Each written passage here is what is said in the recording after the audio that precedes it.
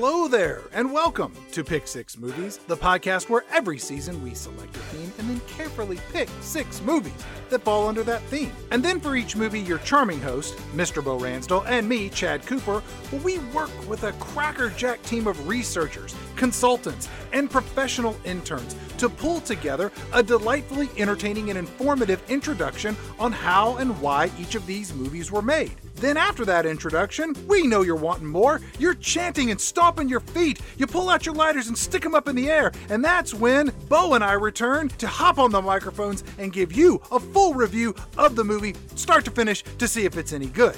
Now this is season 15 with a musical theme of Flop is Born, featuring 6 movies with singers who really want to be actors. So they show up in a movie. And guess what? These movies aren't any good.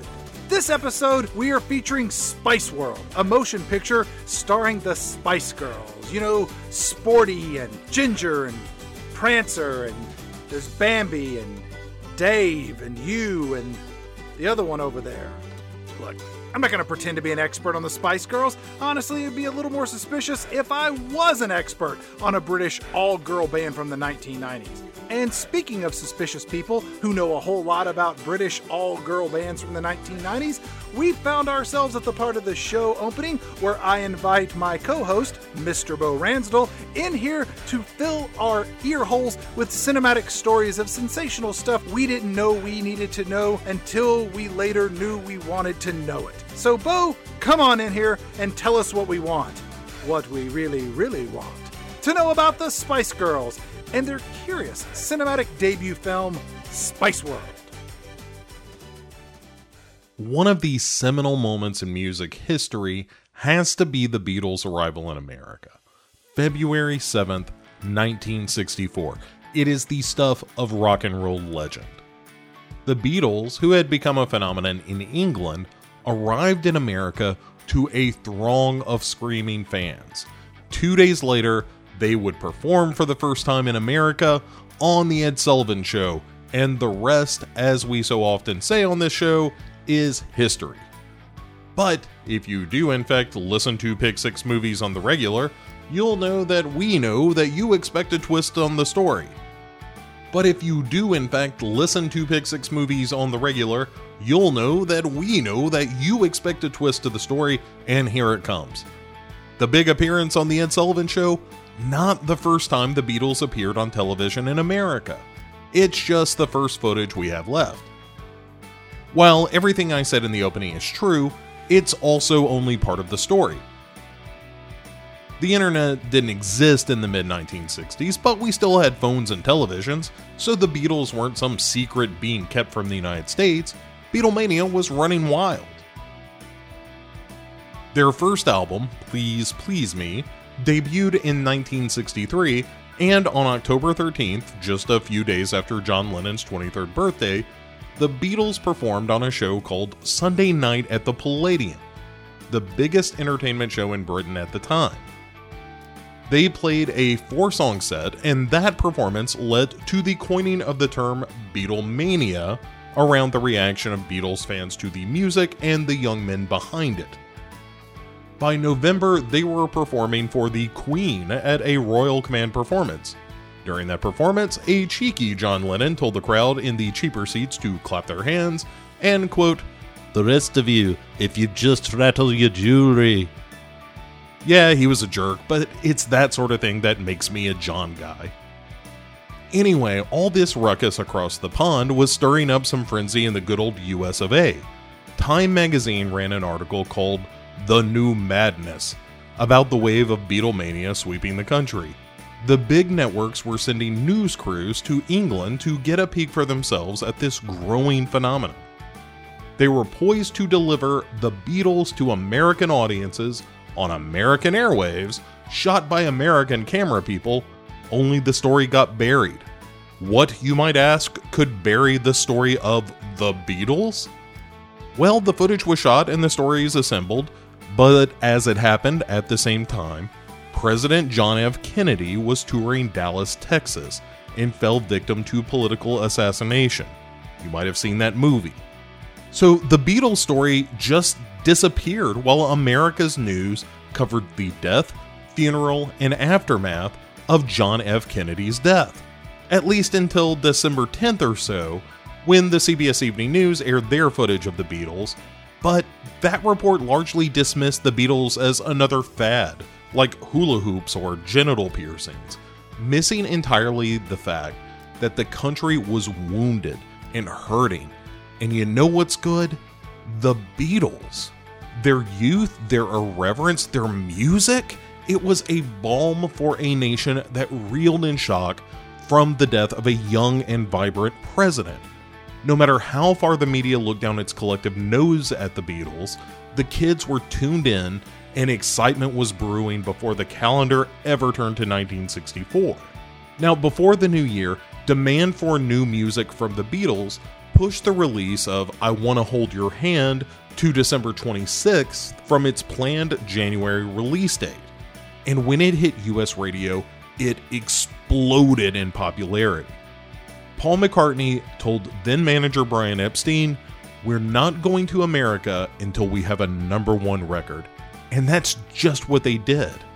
But before they made it to Ed Sullivan, the Beatles appeared on American television live for the first time on NBC's Huntley Brinkley Report, which was the most popular nightly news show at the time.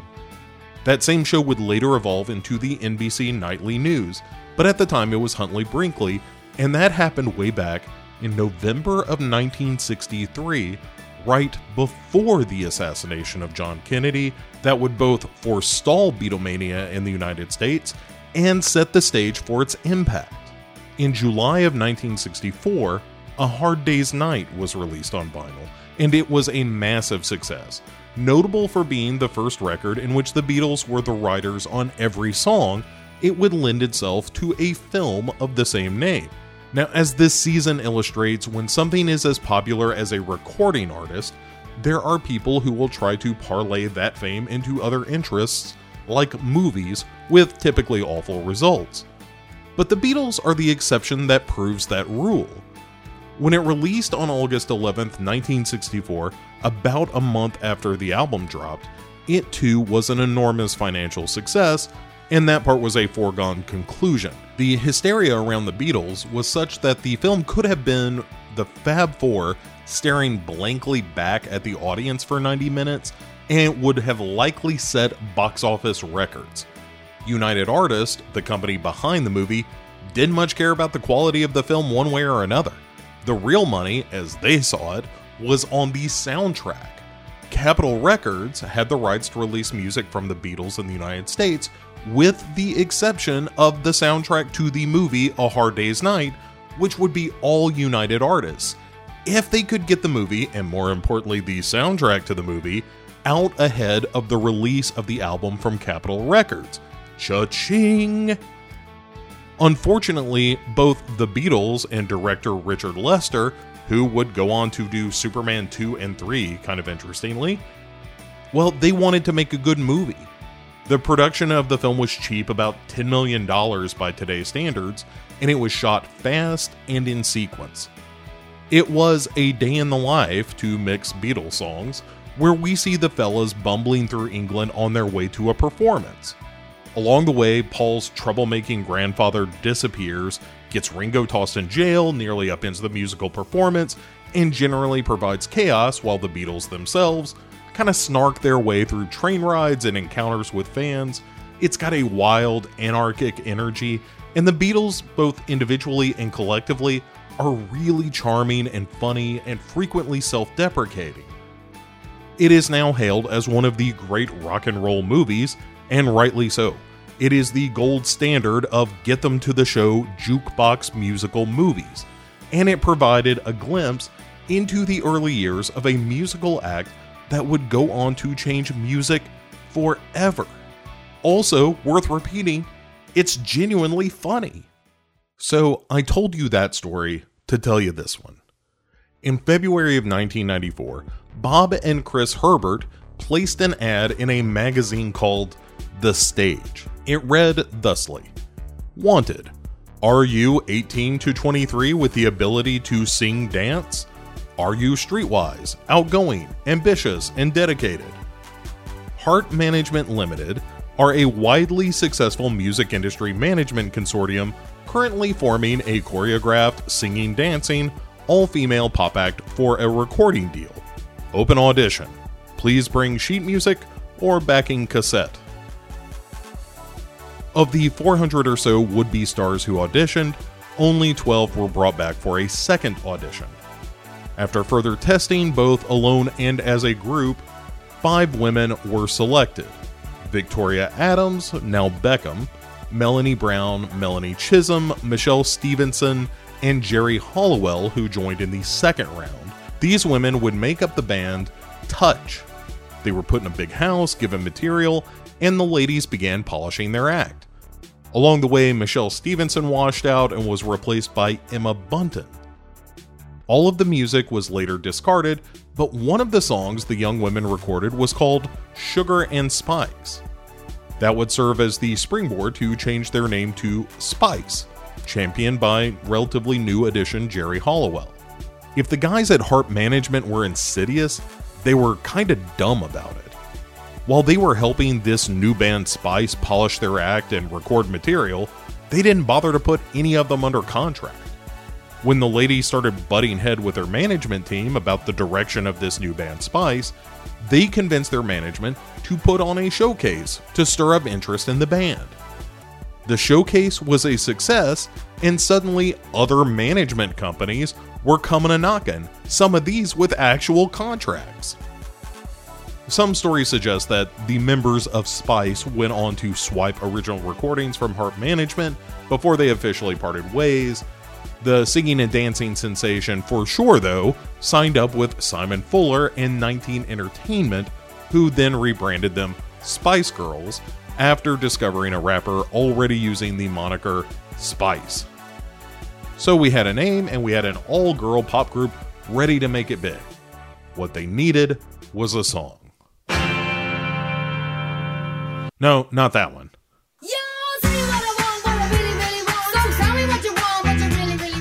Yeah, that's it.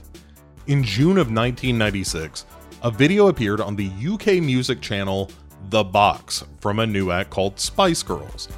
The song was Wannabe, and it was an instant hit with viewers. At its peak, the video would air 70 times in a single day. The single released on July 7th, 1996, and became a #1 hit in 37 countries. It was the biggest debut from an all-female act and also the biggest selling single by an all-female group of all time. They released their follow-up in October, a catchy tune called Say You'll Be There, which would also go to #1. In December came the third single, To Become One, which also went to #1 and became the fastest-selling single of 1996. In November of that year, their album was released, named as their band had once been, Spice. It was met with phenomenal success, and the Spice Girls, Mel B or Scary Spice, Mel C or Sporty Spice, Emma Bunton, Baby Spice, Jerry Halliwell, Ginger Spice, and Victoria Adams, Posh Spice, were dubbed the Fab Five by many outlets. The enthusiasm around Spice Girls was that white hot, but like the Beatles, they hadn't made their journey to America yet. Over here in the States, Wannabe debuted at #11 on the Hot 100 in America, which broke the previous record for a non-American act. That record was held by the Beatles for I Wanna Hold Your Hand. The album, Spice, didn't release in the US until February of 1997, and when it did, it sailed to the top of every chart. It would become the biggest selling album of that year, and the best-selling album by an all-female act of all time. In May of that year, it was announced Spice Girls would appear in their own film, spreading their message of pop music-fueled girl power to the masses. And say what you will about the group or the music, it was refreshing to see women unabashedly celebrating their own agency. And in the very next month, in June of 1997, Spice World began filming. The group was originally approached by the Walt Disney Company to do a film, but when the ladies read the, quote, Disney-fied script, which involved a single mom working hard to form the band, they shifted instead to a script written by Kim Fuller. Ken Fuller was the brother of band manager Simon Fuller, and that script, cribbed heavily from the Beatles' A Hard Day's Night, is what was filmed. It shot from June to August, and then the band was off to do more recording, touring, and promotion. After all, there was a record to get out alongside the film, and both of those things would happen in less than 6 months. The good news was, the ladies wrote most of the music for the upcoming album during shooting of Spice World, so, easy. The movie comes out in the United States in January of 1998, and it became the biggest opening Super Bowl weekend for a movie ever. Spice World remains the highest grossing movie by a musical group of all time. Plans were already underway for a sequel when the inevitable happened. Tastes were shifting, and the no questions asked marketing of Spice Girls had the members selling everything from Pepsi to Cadbury to UK supermarket chains. The group set records in lending their name along with all the other records the Spice Girls shattered. The brand applied for over 100 trademarks in 1997 alone. Now, even as this business of Spice Girls was booming, record sales were starting to slip. And in May of 1998, Geri Halliwell, Ginger Spice herself, announced via her lawyer that she would be leaving the group. The reason that she gave was exhaustion, but in the endless entertainment news that swirled around the fracturing of the biggest group since, well, the Beatles, it was suggested that an internal struggle over control of the band between Spice's Ginger and Scary might have had something to do with it. The rest of the group vowed to continue and managed to set another record along the way, nailing 3 consecutive #1 singles at Christmas. The previous record holder, you guessed it, the Beatles. While the remaining members of the group worked to redefine their image, the world largely moved on. Their next Ginger Spiceless effort would land around number 39 on the US charts, which is not so great. Speaking of redefining, Spice Girls were given a Lifetime Achievement Award from the 2000 Brit Awards, an event notably genderless as well. After poor reception to an R&B style album called Forever, Spice Girls went their separate ways. One, you might say, became 5. There was a reunion on their 10th anniversary and again on the 20th in 2007 and 2017 respectively, and members have come and gone over time in these reissues of the group, but even a new album couldn't recapture the magic of that first go-round, when they were the Fab Five and they were breaking record after record with a message of genuine positivity. And there are worse legacies to have. But speaking of legacies, what about the movie they leave behind? Is it really an entertainment-free void like frequent Pick 6 contributor Roger Ebert suggested?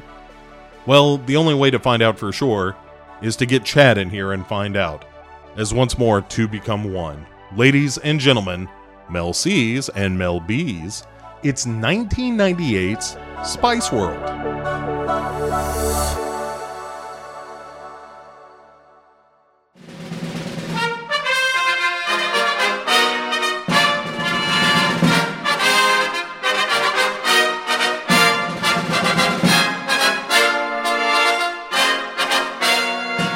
Well, hey there, folks, and welcome to a very special episode of Pick 6 Movies tonight. I, of course, am your host. Bo Ransdell with me, as ever, the effervescent Chad Cooper. How are you, sir? I'm doing well, Bo. I don't normally like to begin the show this way, but we want to start with a warning. Now, a lot of you are going to be tempted to gamble on this episode. Chad, you know that I interact with a lot of bookies and bookmakers. Do you have a problem? I do have a crippling gambling problem, yes. And admitting it is not the first step to recovery, because you've admitted this for decades. I've never denied it. Come close to recovery. Yeah, I haven't. I never once considered stopping, Chad, to be honest. It's sad how much you flaunt it.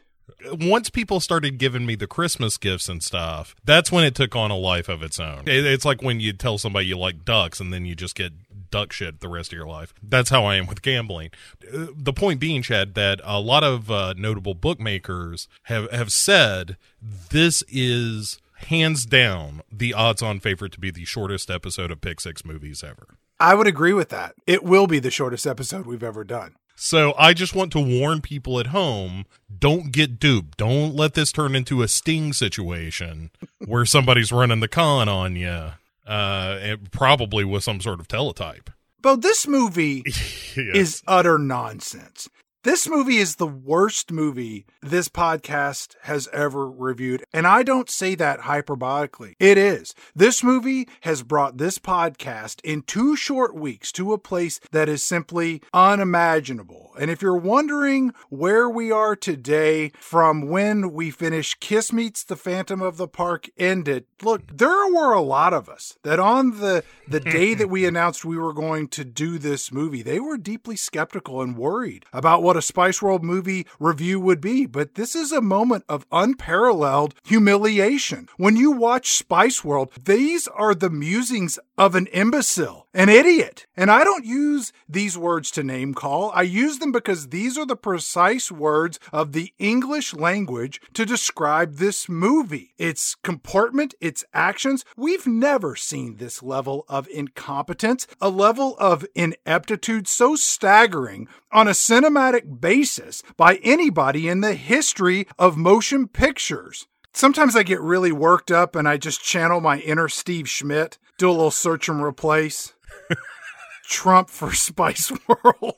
It's amazing Donald Trump is not in Spice World, in retrospect. That it's incredible that cameo did not happen. I 100% agree. Holding a 2-liter bottle of Pepsi and a Pizza Hut deep dish supreme with hot dogs stuffed in the crust or some shit. Chet, let me tell you something. I watched the trailer for Spice World today, and in that trailer, they conclude, by the way, there are scenes in the trailer that aren't in the movie, which is always a good sign. They conclude the trailer with, you can get this soundtrack on not 1, but 2 records.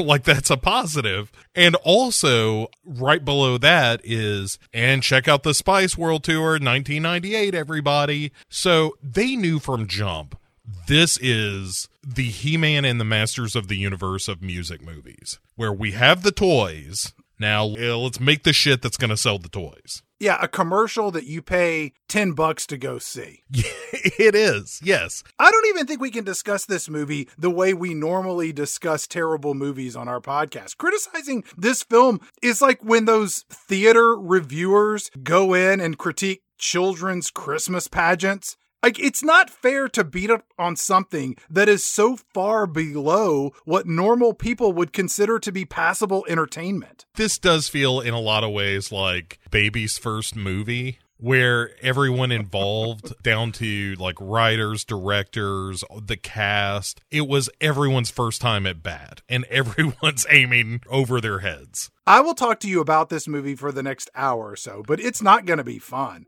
like we normally have. Nobody's having a good time here. It's going to be like giving a deposition or a statement to a police officer about that time you saw a circus train crash into a bus filled with a children's orchestra. Your Honor, permission to treat my co-host as a hostile co-host this evening. Honk. All right, let's get into it, because to describe Spice World is to just tell you, here's what happens in it. There's no discernible story. It is just stuff that happens. And so yes, we begin our movie with some stuff happening. The first stuff that happens is that we see the Spice Girls kind of dancing in profile in this kind of color, almost James Bond-esque color profile. Yeah, it's this psychedelic interpretation of Bond to their hit song, Too Much. And it's all the Spice Girls kind of looking sultry, and we got them all, Chad. You got your baby, you got your scary, you got your sporty, you got your ginger, and you got your posh. These opening credits feel like a 90s sitcom where each of the primary players turn around and they're happily surprised that the camera snuck up on them. Strike that. It's not that. It feels like a 1-900 phone sex line commercial. It's all sultry and sexy, and we got these, British songbirds looking around, giving you sex eyes. And what you're describing is 87% the fault of Posh Spice who is, Victoria, now Beckham, Victoria Adams, I think was her original name. And every look she has in this movie wavers between pissed off and confused. And her sultry is halfway in between those. You're describing me watching this movie, Bo. As they're singing and dancing, you're seeing the cast list roll by, and it's like, Richard Grant, Alan Cummings is in this. Huh. George Wendt, Mark McKinney. And I'm like, I like all of these people, and I have seen all of them in good movies. Alan Cumming. Yes. Who was Nightcrawler in those X-Men movies. Yeah. You think he had a tougher childhood than Anthony Weiner? No. No. First of all, Alan Cumming is charming as hell. You gotta be with a last name like Cumming. Well, and also it kind of plays in your favor, Chad. Does it? Yeah. Oh, look, Alan Cumming. You're right. Right in your mother's vagina. That's where Alan's been coming, eh? I think you can turn that, and I think he's clever enough to do it. I think he's very funny. I laughed one time in this movie. Both times I watched it, and it's the same time, and it's because of Alan Cumming. I had one time that I laughed out loud, and I'll let you know when it happens. Yeah, mine's way on the back end, so don't even worry about it right now. Mine's when Ginger Spice kicks that dance instructor in the ass with her giant boot. Spoiler alert. Really? Wow. You must have just been punch drunk by that point. Hell yeah, strike punch, yeah.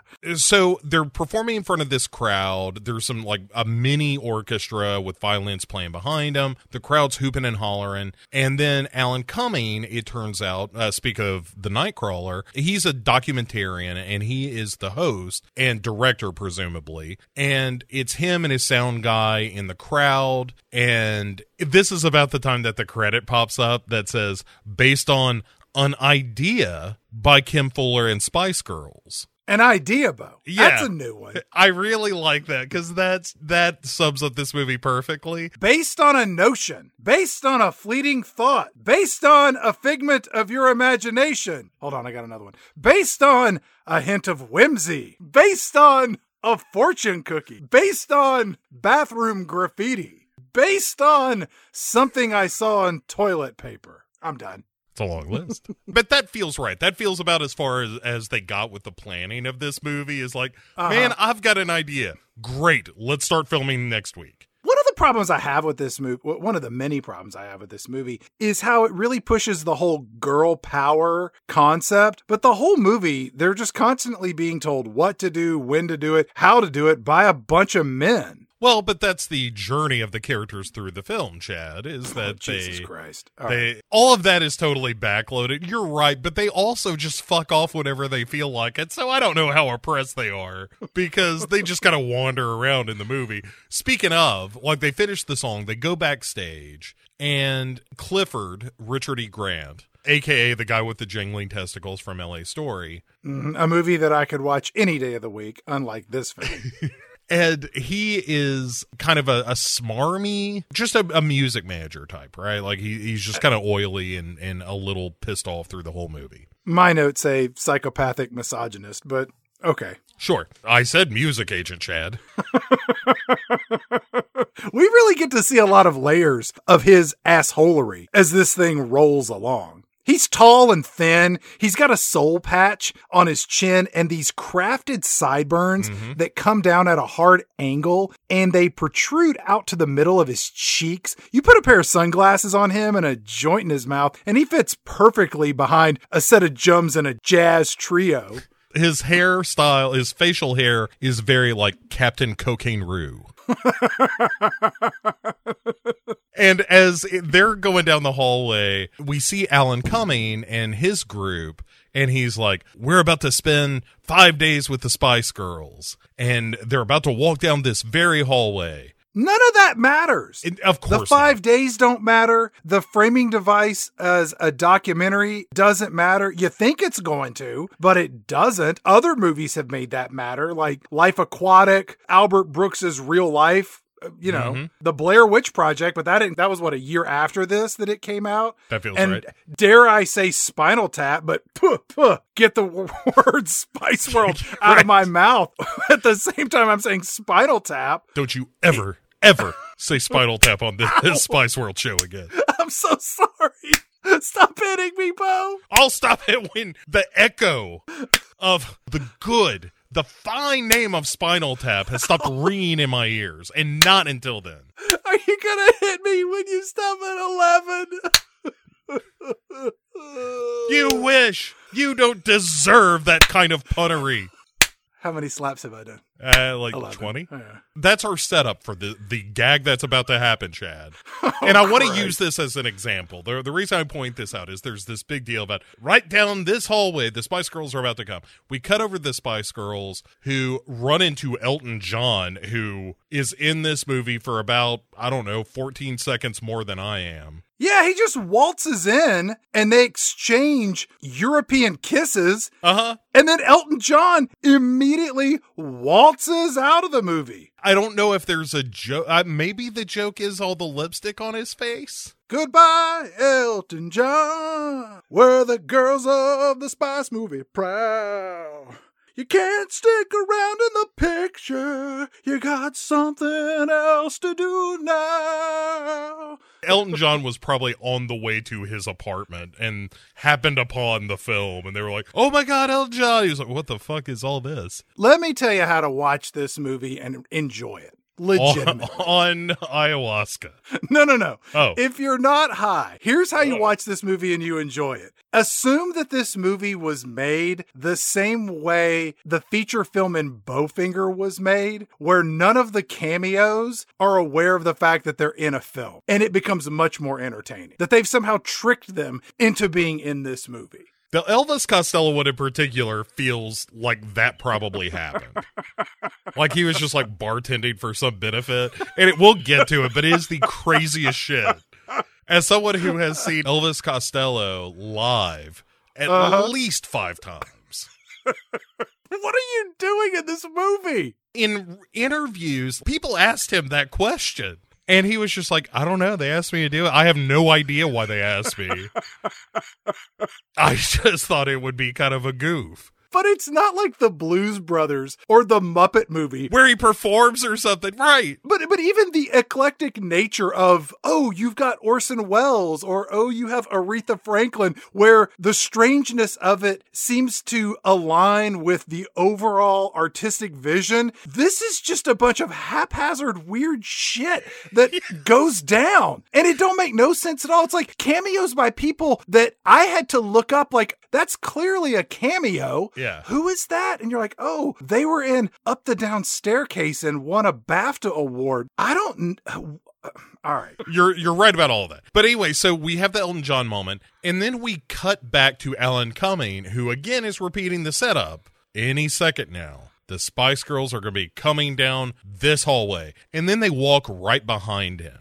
Uh-huh. And then he stares daggers at the camera and he's like, I thought we talked about this. I thought they were going to come down this hallway. And they were like, no, you just told us that and we thought you knew. And that's, again, the joke. None of that is in my notes. I just skipped over all that because it's a bunch of stupid shit that don't matter. That's the thing, is like there are all these setup and punchline kind of moments in the movie. I guess at the basis level, there is a joke there. But there isn't an ounce, not even an ounce, there's not a gram of cleverness to be had in this movie. No, it's like listening to a 5-year-old tell you a knock-knock joke that they fuck up, and you're just like, this is the most basic joke ever. You know? You told the joke wrong, and it's why did the chicken cross the road? Knock, knock. Who's there? Aren't you glad I didn't say banana? No! Wrong! Fuck it up! The Spice Girls and Clifford bust out of this studio, and they're signing autographs. There's a bunch of kids there, and Clifford, their manager, tells one of the members of the paparazzi, who's holding a camera way down low and pointing it up to take pictures. Clifford says, "Not up the skirts, thank you." And I'm like, wait a minute. This movie came out in January of 98. Princess Diana died, being pursued by the paparazzi in August the year prior. So the predatory behavior of the paparazzi was very top of mind when this movie came out, right? yeah, I would think so, yes. Because the paparazzi, that used to be a thing. And then now nobody gives a shit because everybody's got a camera and we're all taking pictures of ourselves, I guess. We also get introduced to our assistant band manager, Deborah, who was another one of those people who had appeared in a BBC production called Secrets and Lies. Her name's Claire Rushbrook. And you can tell that this actress is really slumming it in this production. Yes. She's just like, yeah, I'll be in this slop house. But so is Richard Grant and Alan. Like, everybody in this movie is way better than the material, other than the Spice Girls themselves. Yes, it's very strange that so many talented actors are in this movie when they clearly shouldn't have been. I don't know if they were just sort of either early in their careers or attaching their wagon to the pop culture phenomena that was the Spice Girls, but neither here nor there. So the Spice Girls go past their fans and they make their way onto this double-decker Spice bus that's wrapped top to bottom with the Union Jack, and on the back there's a giant peace symbol. And once inside the bus, we see that the interior is like the TARDIS from Doctor Who. Did I make that reference correctly? That's right, yes. Yes, that was just for you. I've never seen Doctor Who. I'm a David Tennant guy. This face is massive. It's like something out of Harry Potter, which is fun and silly. And quite honestly, this movie needed more of that with all of this topsy-turvy surrealistic nonsense and just sort of lean into this magically abstract absurdity. But they don't do that successfully for the, 87 minutes that you're forced to sit through this combination of audio and visuals. I cannot call it a movie. It defies that description, among many others. Again, because this movie has not a whit of cleverness. When they get on the bus, all of the girls immediately start doing the thing that they're known for. Like, Baby Spice gets in a swing and sucks on a lollipop in a really uncomfortable way. Sporty Spice jumps on her exercise bike. Posh Spice starts trying on dresses. Ginger Spice, she sits on this couch that looks like a pair of big red lips and starts reading horoscopes. Yeah. And then Scary Spice, aka the only non-white member of the Spice Girls, Mel B. She goes to her area that really helps to give her a sense of identity, which is a zebra-striped room. Yeah, I know she wears a lot of animal print clothes and shit, and I can't tell how racist that is. The fact that she is identified as the black one, we know which one you are. Yeah. There's a lot of weird, subtle racist stuff in this, and we'll touch on that in a moment. I did notice that Scary Spice has a pierced tongue stud, which when I got my first real job in a real work environment, I worked alongside a girl who had a tongue stud, and we became friends, and I asked her why she got her tongue pierced, and she said to me, and I quote, "Because it makes fellatio so much better." And all I could think of when she told me this was, wow, you must give a lot of blowjobs to invest in such a oral upgrade. Look, everyone's got their hobbies, Chad. She wore a lot of patchouli, Yeah. and she was a bit of a weirdo, so I never really pursued any additional details in that realm. There are non-zero odds, too, that could have been a subtle flirtation. And by subtle flirtation, I mean obvious and direct come on. She was the one who introduced me to Rotten.com. Oh. While we were at work on work computer. So That part I understand. Rotten.com, though, that's rough to be like, hey, you know what you ought to look at? You're making a judgment call. You're assuming something about a person by recommending Rotten.com. That's a quick, like, FBI Quantico profile of you. That's like, yeah, he's a Rotten.com guy. He wouldn't mind seeing some suicide photos. by the way, other domains that will redirect you to Rotten.com include ohmygod.com and holyshit.com. As well as Mormon.com, which is weird. I don't know why, but it does.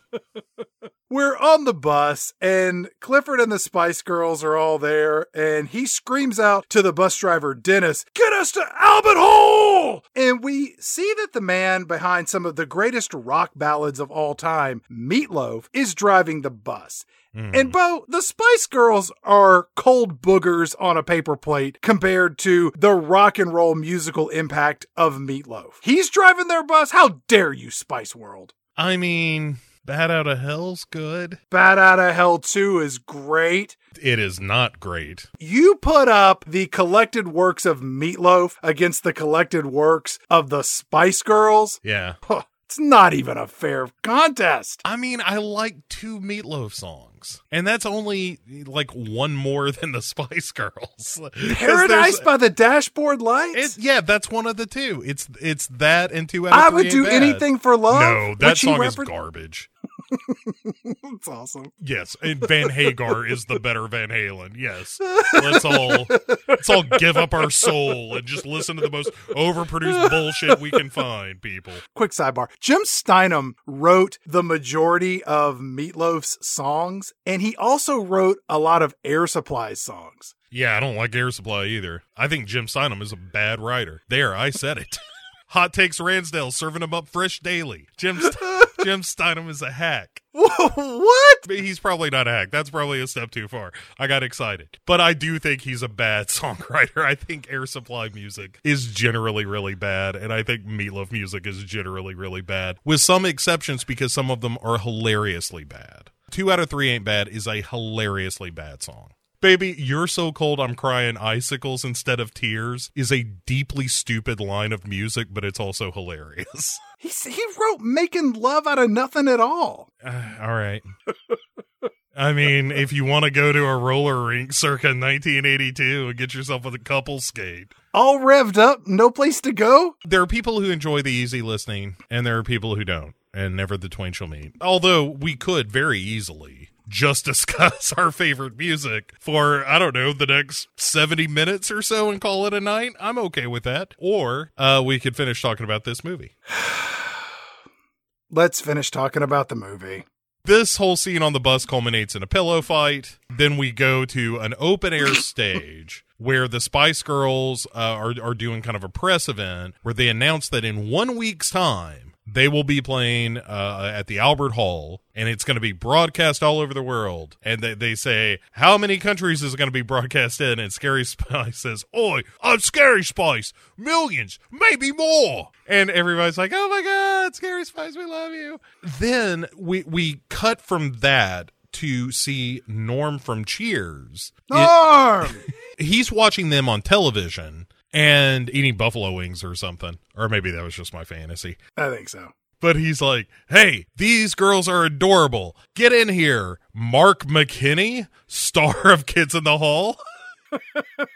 Join me as I objectify these 5 women one by one. Yeah, oh, yeah, it's a real, like, I like Sporty Spice. I like Baby Spice the best. How about we both just jerk off in front of each other? Yeah, Mark McKinney doesn't even dignify Baby Spice by calling her that. He's like, I like the blonde one. I refer to her as the blonde one because giving her a name provides her a sense of identity. Let's just refer to them by their hair color or their physical attributes. It's not racist if I say the black one's the sexiest one, is it? Yeah, it kind of is. Norm's like, I like Sporty Spice because she has that tongue stud.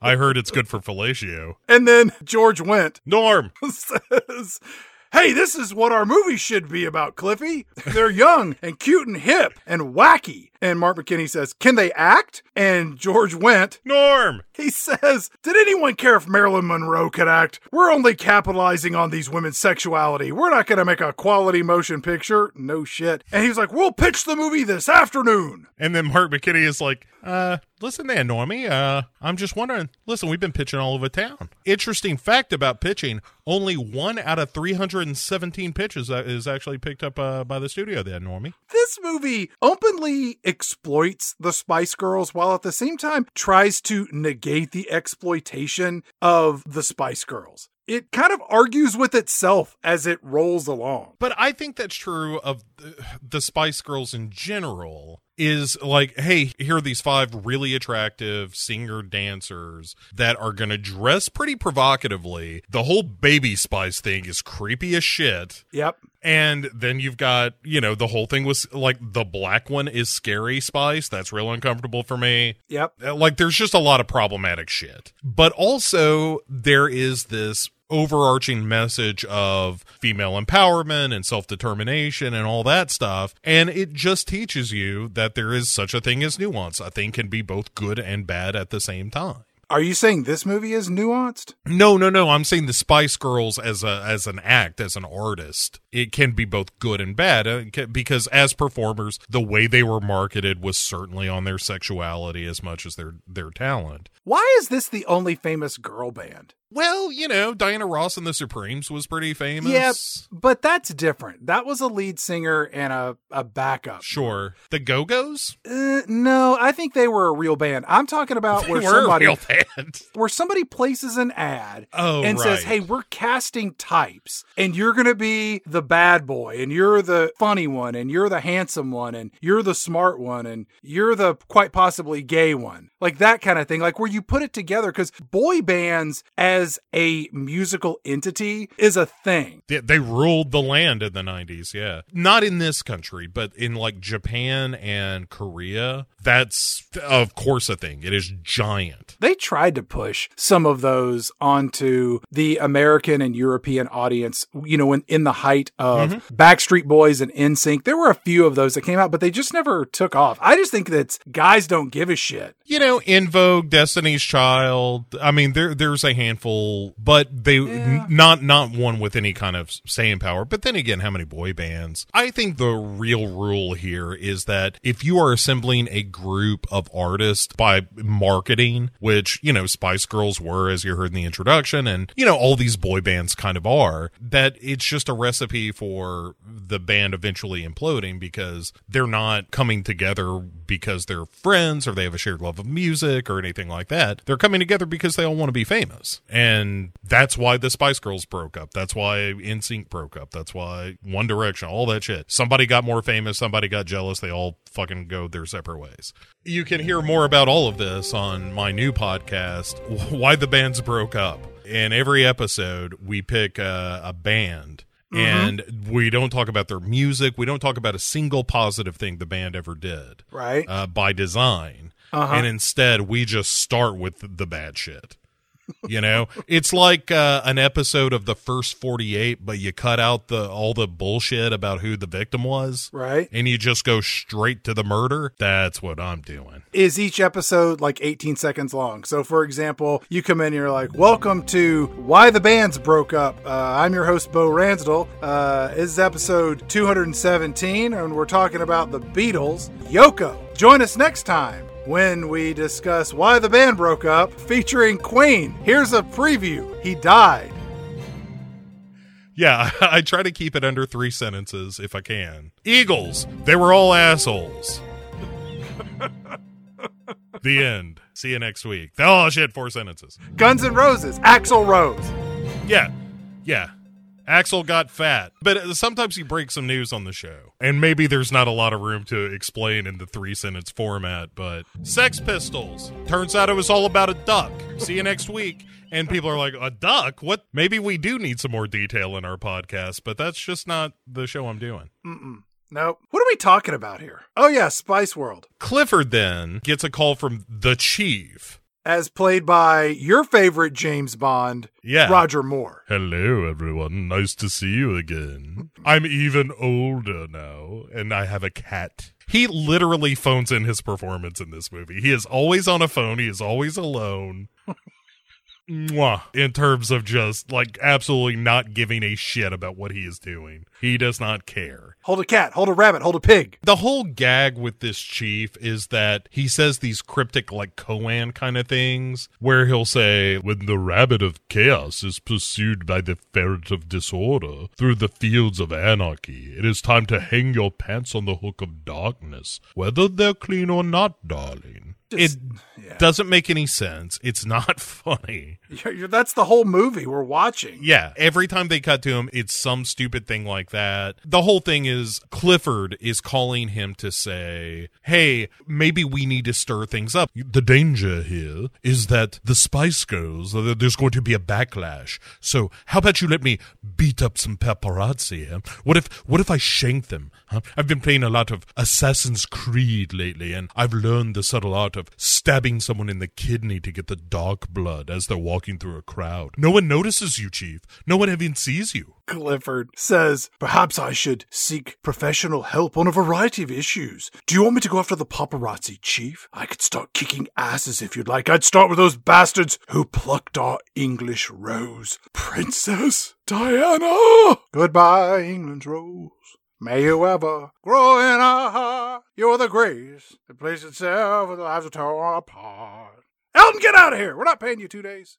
Get out of here, Elton. Called out to your conscience. Shooing him out with a broom. And you whispered to those in pain, now you belong in heaven, and the stars spell out your name. And it seemed to me you lived your life like a candle in the wind, never fading with the sunset when the rain set in. Elton, you get out of here! Shoo, Elton, shoo! I remember when Baby Spice was young. Get out of here! Get out of here! Get him out! Put bricks on top of the trash cans, too. He causes a mess everywhere he goes. Here's how you know Roger Moore is really slumming it in this movie. And, like, he was kind of slumming it in Cannonball Run. This is a new depth of slumming here. Because at one point, Richard Grant says, Clifford says, would you like me to shake things up? Roger Moore pours a martini and says at the same time, no reason to shake things up. And you're like, God. It is maybe the smartest joke of the movie, but... Anyway, but it's just embarrassing for everybody involved. Including the audience. This is one of the few times where I was watching this and I was like, God, if somebody saw me through the window watching this movie, I would feel ashamed. Yes. Clifford gets overexcited. He ends up hanging up with the chief. Deborah, his assistant, is like, what did the chief say? And he's like, I have no idea. But I think he wants me to kill Deborah. I've got a murder boner. I'm going to go murder someone. Then we cut back to the Spice Girls, who are now in a studio practicing the song You'll Be There. If you don't know the song, you probably know it if you heard it. This is maybe one of their catchier songs, I think. You hear it in the grocery store a lot. So Alan Cummings is coaching his crew. We have to take our viewers into the subconscious of the Spice Girls. And again, what passes for jokes in this movie, the guy holding the boom says, I'm going to need a longer lens to get into the subconscious. Get it? All right. Oh, Christ. And then the Spice Girl, here's where this is the kind of shit that I kind of bristle on the idea that they're being oppressed throughout the movie. They turn around and just berate a dude who screws up in their band. Oi! You fucking piece of shit. You're fucked up on the keyboard. What, you wearing boxing gloves or something?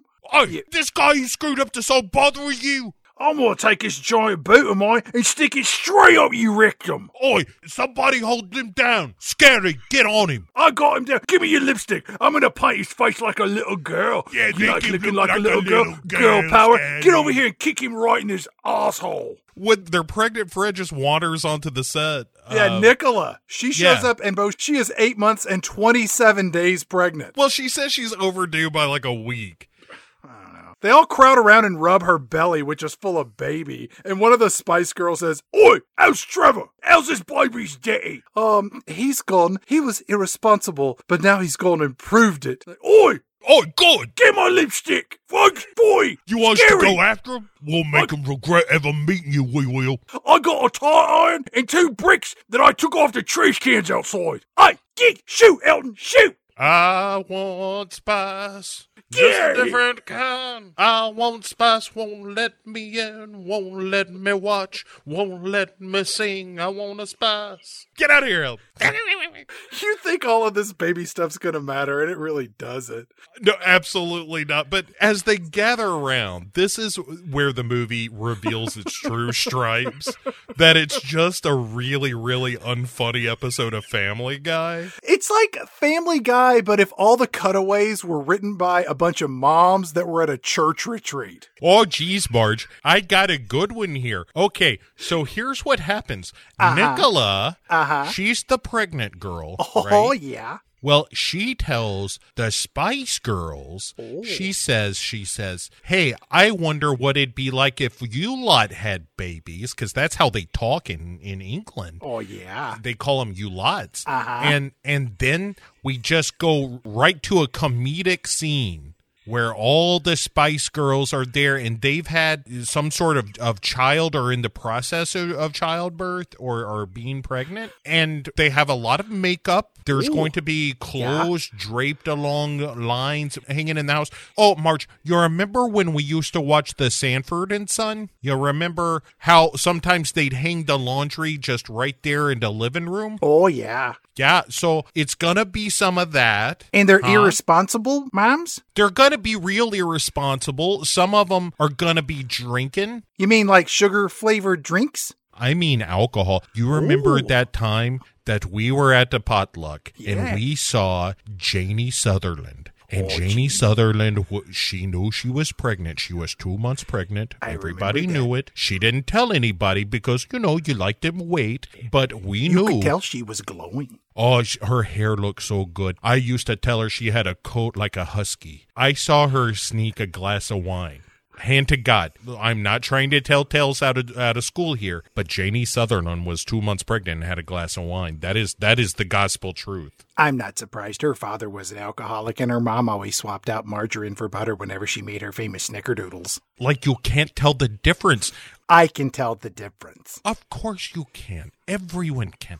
So I keep telling her, you need to talk to your mother, Janie. She's becoming a laughingstock at the potlucks. Everyone knows it's margarine, and she's looking them in the eyes and saying it's butter. It's a scandal. She had that baby, and that child can't count past 7 now.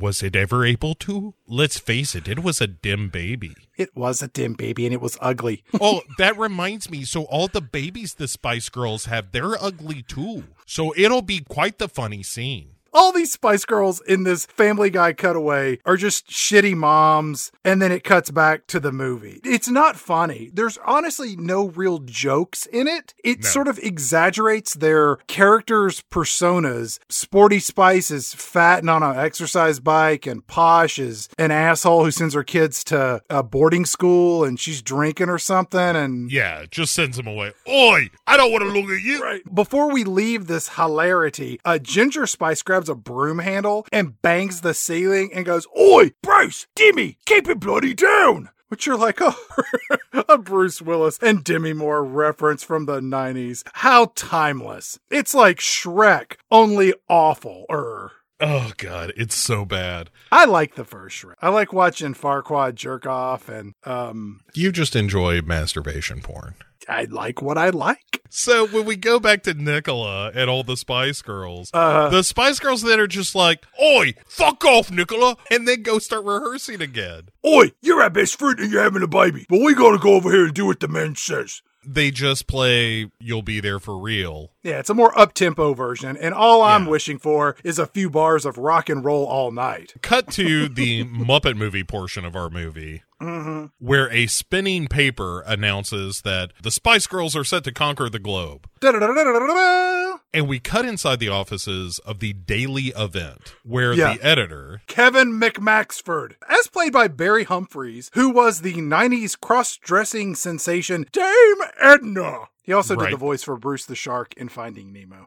Oh, really? Mm-hmm. You can tell that he's a comic actor just trying to chew some scenery. Yeah. He's kind of a Rupert Murdoch media mogul type. And when he screams and yells, a lot of spit comes out of his mouth. And when I say a lot of spit comes out of his mouth, think Turner and Hooch levels of dog saliva emitting from a man's mouth as he talks.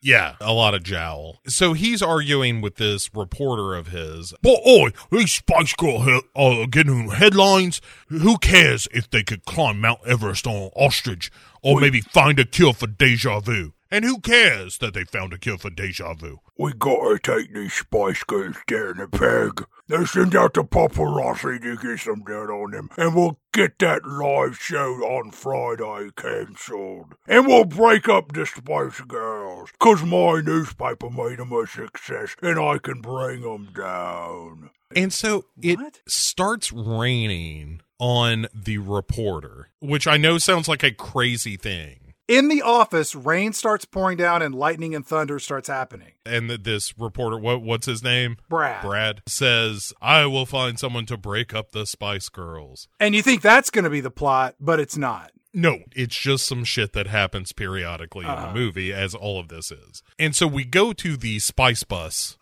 where Clifford is making an announcement about, "Please, keep the face cream out of the refrigerator. I mistook it for mayonnaise and accidentally ate it, which drove me into a murderous frenzy. You bitches! I'll kill you all!" Ka-thunk.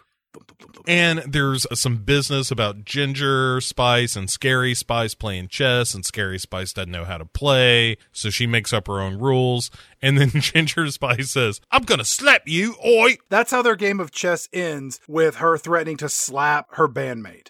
That's right. Let's cut to an outdoor cafe where George Wendt Norm! and Mark McKinney, they're pitching the Spice Girls movie to band manager Clifford, who is 100% dressed like the Riddler from Batman. Mark McKinney pitches a movie and he says, hey, you see, it's about these 5 girls and they're all sisters, see? And they live at this home and they struggle here, Normie, to take care of an elderly grandmother. And Mel C, I guess, she wants to be an Olympic skier. Funny fact about Olympic skiers, the phrase getting out over your skis actually has nothing to do with skiing itself. It actually has to do with Herb Schiater, who was a German physicist that would actually drink so much that when he would get out over the top of his children, he sometimes fell and killed one of them. Maybe you want to keep that last part to yourself there, Mark. What do you think, Sammy? Pretty good story, huh? It stinks! I'll kill you all! And the Spice Girls! I'm filled with rage! When he comes in, Clifford is like, hey, Normie, what's going on? And he says, hey there, Clifford. Let's talk about what's going in, Normie. And then orders a beer. That's a Cheers joke. Yeah, he says it sucks. And Norm says, hey, it's a start, all right? That's just a place for us to start. We can build off this. We're just workshopping. Then on the bus, there's some interview with them that the Spice Girls are watching. Right. This sets them off talking about how Baby Spice can get away with anything. Uh-huh. Because she looks like an adult child who appeals to pedophiles. Right. So we cut to House MD as some sort of Hercule Poirot kind of character. Oh, Jeannie, I got a great idea for a little cutaway, all right? Oh, so you know how over on PBS on Masterpiece Theater, they do those things where the people who talk funny, they come in and they solve mysteries? Oh, yeah. What if we were to cut away and a guy who kind of looks like Sherlock Holmes, but he worked in a hospital? What if he was a detective and it's so obvious that this young little blonde girl is the murderer because she's covered in bullets and knives and she's got guns. Oh, that is a stitch. She's obviously the killer, but then because she bats her eyes at him and she gives him a little wink, he points at somebody else. That is the funniest joke. That is so clever. I thought of it the other day when I was shopping for a birthday card for my niece who's turning 9, and just something about it just struck me odd when I was looking through some of the hilarious riddles that you find inside birthday cards. You know, when I was turning in some of the pages for the screenplay, I thought it would be so funny to do a joke just like the Family Circus. Oh. I had a whole scene that I gave to the Spice Girls there. Oh. It was a Sporty Spice. Right. And she was standing over a broken cookie jar. The top was still screwed on it, but the cookies had spilled all over the floor there because the cookie jar broke. One of the other Spice Girls, I'm thinking maybe it's Posh, but maybe she doesn't have the authority, but we'll circle back to that point. I'd probably go with Scary, but go on. But I was worried it would be too scary. So they look at Sporty Spice and they say, hey, Sporty Spice, who broke the cookie jar? And she says, no one. And then we see a little invisible boy running out of there with a little sign that says, no one. You know what's so funny about that? The other night on my way home from work, I hit and killed a kid who looked like Billy from the Family Circus, and I didn't even stop. I think his ghost is probably hanging out on the side of the road. He comes and haunts me at night when I try to sleep. Oh, dear. That's the Tennyson boy. They've been looking for him. Oh, I know. You keep your mouth shut, or I'll cut you with my butter knife. You know you don't have to worry about me. I know. Ever since you helped me bury Ralph, I swore I would always keep any secret you gave me. You've never told nobody about that, and that insurance money saved my life. You know that. I do. That's why I can tell you these things. My new favorite characters on the show. These UP women who are into some dark shit. We cut back from the scene with Dr. Gregory House, MD, and the Spice Girls are again just complaining like, oi, everyone always judges us by how we look. It's real stupid. they're always looking at us and they're saying, like, look how she's bent over, I can see her panties. And I'm like, I'm not even wearing panties. Dude, there is a point where Scary Spice is staring at this aquarium and she goes, "Oi, this fish here looks like my old boyfriend." Ah! And just yells at this fish. Like, hand to God this happens in this movie. And she's been hanging around with Clifford. "Oi, I'm gonna cut that fish." Hey, let's cut to a photo shoot where Dominic West, a.k.a. Detective Jimmy McNutty, from the critically acclaimed HBO series The Wire, is a fashion photographer taking photos of the Spice Girls. He's undercover, running a wire on the girls, clearly. This whole movie feels like a dream that you had that you're trying to describe as it fades, just like, I'm naked in church and then I meet a dinosaur. I can't remember it. McNutty from The Wire was taking pictures of it. What? During this fashion shoot, the Spice Girls decide to give each other new characters as alternatives to the rich, layered, and meaningful ones that they have now. Before we get to this montage, this is yet another point in this movie where the photographer, McNutty, is trying to get pictures, and they're like, "Oi, fuck off then. Where'd you gotta go on our own shopping trip?" And just leave the movie for a while. For the photo shoot? Yeah, they leave McNutty because they're like, "Oh, you suck." And they take off on him and then go somewhere else to do all this dress up shit. When they pitch their new personas, one of them throws out the name Bricklayer Spice, and then Baby Spice says, "Oi, how about Train Spotting Spice? I've got myself a terrible heroin addiction, I have.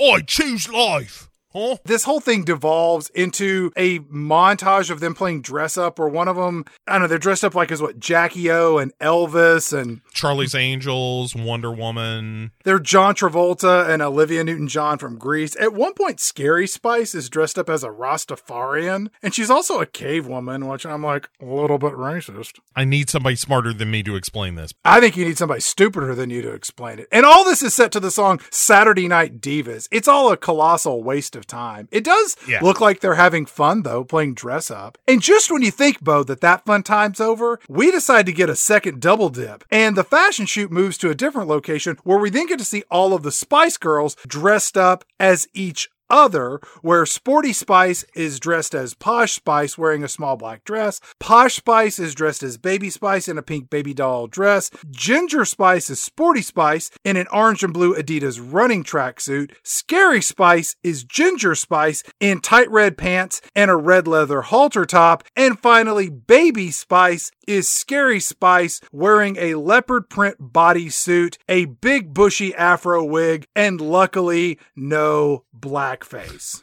By the skin of her chinny chin chin. I was so worried. I'm like, that. Please no blackface. Please no blackface. We've already had Stay Away Joe this season. Burgess Meredith shows up like, you need to borrow my tin of what I like to call Indian red. You girls want to come home and see my bull? You want to take the skin boat to Tuna Town? I'm a racist, dirty old man. They change back into their regular clothes and then just leave because nothing in this movie matters. No, nothing in this movie matters. And back at the newspaper, the reporter, what'd you say his name is? David? Brad says, I got just the guy to break up the Spice Girls. What's his name? Is he good? Oh, he's the best. He gives this long line of like dirty and sleazy pictures that this guy took to unseat and humiliate people in government and entertainment. He says, Bo, he's the guy who got the picture of Fergie's toe sucking, and he got a picture of a Teletubby taking a shit. And he got photos of Clinton tucking his t-shirt in his underpants. I want to unpack this for a moment. Mm-hmm. One, I'm assuming that Fergie is referring to the Duchess of York and not the female member of the Black Eyed Peas. I will give him seeing a Teletubby take a shit, or a poo as he calls it, would be fascinating, as Teletubbies were costume characters from the popular TV show of the same time in the 90s. And vaguely dog-like, and I know how you feel about that. Yeah. I'm still not sure, but I'm very curious how the Teletubbies came to be. And I would like to watch these dog-like characters take a shit. But the last one is about Clinton tucking his shirt into his underpants, which I don't know if that's like a fashion faux pas or a reference to Bill Clinton being a horn dog, because Clinton and Monica Lewinsky, their scandal wasn't going to break until a few months after this movie came out. But there was already was there Jennifer Flowers in Arkansas? Yeah. So he already had that reputation. I guess so. That was a real, like, he did what? Not Bill Clinton. This movie came out in January, as you mentioned in your intro. That's right. And January is what is affectionately known as dump month when it comes to filmmakers, where they just push out their worst garbage that nobody wants to go see. Present company included. But I think that in this case, it really was just as soon as we can get the fucking thing out the door. Because they're burning bright, and that star's going to fade quick if something happens. Yeah. So as soon as this movie is done, because they're promoting the summer concert with this movie. Gotcha. Kind of like when they put out both Breakin' and Breakin' 2 in the same calendar year. Right. People can't get enough. But anyway, so back in this office, Brad, the reporter, introduces this villain of the film, theoretically the villain of the film. Yeah, he's a sinister paparazzi photographer. Riff Raff from Rocky Horror Picture Show is who it is. He just magically appears out of a hiding place in the office, and McMassford, he's got pictures of him, secret pictures where McMassford is sniffing his socks before he puts them on. Then there's one of him picking his nose in the elevator. And then the final photo is of McMassford behind a bike stand with Eileen Winters when he was 12. And Eileen Winters was the wife of Jonathan Winters. I don't know what this implies, that he and she were up to some hanky-panky 50, 60 years ago? With one of the great masters of improvisational comedy, Chad. What a scandal. One little nugget that I will point out here that didn't necessarily make me laugh, but I thought it was a good delivery by Riff Raff, is when he shows the picture of him picking his nose, he says, "Another bogey breakfast." Didn't make me laugh, but it was a bright spot for a moment of hearing someone refer to picking your nose as a bogey breakfast. That's all right. We cut back to the Spice Bus, which is rolling along, and the Spice Bus is constantly in motion in the city of London, I'm guessing. I don't really know geography all that well. Clifford gets over the intercom and he says, "After using the shower, please pick clumps of hair from the plug holes. It's hygienic and it can lead to flooding." "I'll kill all of you." "I will." Gross. Plug holes? And he's like, "Up next is a publicity party. You're all gonna have fun. That's it." Click. So the Spice Girls show up at this publicity party, and they do as they are told. Always. During this scene, Alan Cumming and his crew show up, and they try to get into the party because they're a documentary crew, which doesn't matter to this at all, but they're not on the list, so they don't get to come in. But inside the party, we get to see the Spice Girls talking with different people. For example, Bo, Posh Spice is talking with Jennifer Saunders from the hit sitcom Absolutely Fabulous. This scene is in this movie so that people like you and me can say, "Hey, that's Jennifer Saunders from the hit sitcom Absolutely Fabulous." Jennifer Saunders is always nice to see. She's a very funny lady. But my favorite cameo in this sequence is one Bob Geldof, lead singer and songwriter of Boomtown Rats, as well as famously played Pink in Pink Floyd the movie. And he was also behind Band-Aid. And Live Aid, I think he was... Live Aid. He was behind Live Aid. He's kind of a big deal. Go look it up. Bob Geldof is a fascinating figure. He's a great humanitarian. Thinking about Bob Geldof, I've listened to I Don't Like Mondays at least like 7 times over the past week. The thing with Bob Geldof is Scary says, "Oi, I'm going to do your hair." "Sit down and shut up. Give me my lipstick and my steel-toed boots. I'm going to do this guy's hair." Meanwhile, Ginger Spice is at the bar grabbing some dude by the back of the head and is like, "Oi, people all the time talking about, hey, how do we come up and approach the Spice Girls, eh? Yeah. And all you gotta do is just come up and say hello. huh? Hey, give me my lipstick. Look at this pretty boy right here. Well, I'll tell you what you do, you go in that bathroom and you tuck it between your legs up into your ass, and then when you come out, you go into the girls' bathroom and you make a piss, alright? And then you can come and talk to me, a Spice Girl. The whole joke is that he's real intimidated and freaks out. And then we cut over to Bob Geldof, who has been given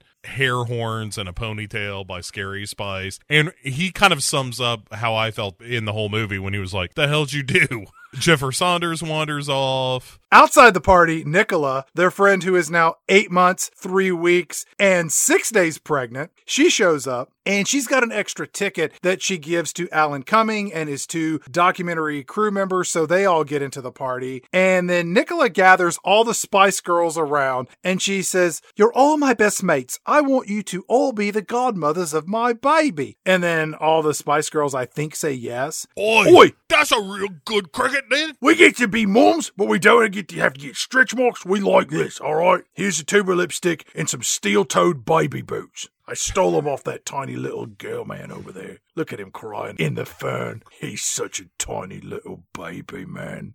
Oi, Nicola, where can we fight your baby? You want to go over and kick Bob Geldof right in the cack? We can make that happen for you, baby. I did his hair. He tried to complain. I smacked him in the face. We made him look like a girl, we did. I liked his sunglasses, so I took them, and then I threw them on the ground, and I stepped on them in front of him, and you said, "Oi, why'd you do that?" And I said, "I did it because I could, Bob Geldof. Now get down there and lick my boot." So then Deborah, the assistant band manager, she comes over and she says, "Come on, Spice Girls, we got a photo shoot again." So off they go. Nicola's left by herself, and then some guy wanders over and he says, "I'm Barnaby. Are you part of the Spice Girls phenomena?" And she's like, "Nah, I'm just basically a pregnant lady with no husband."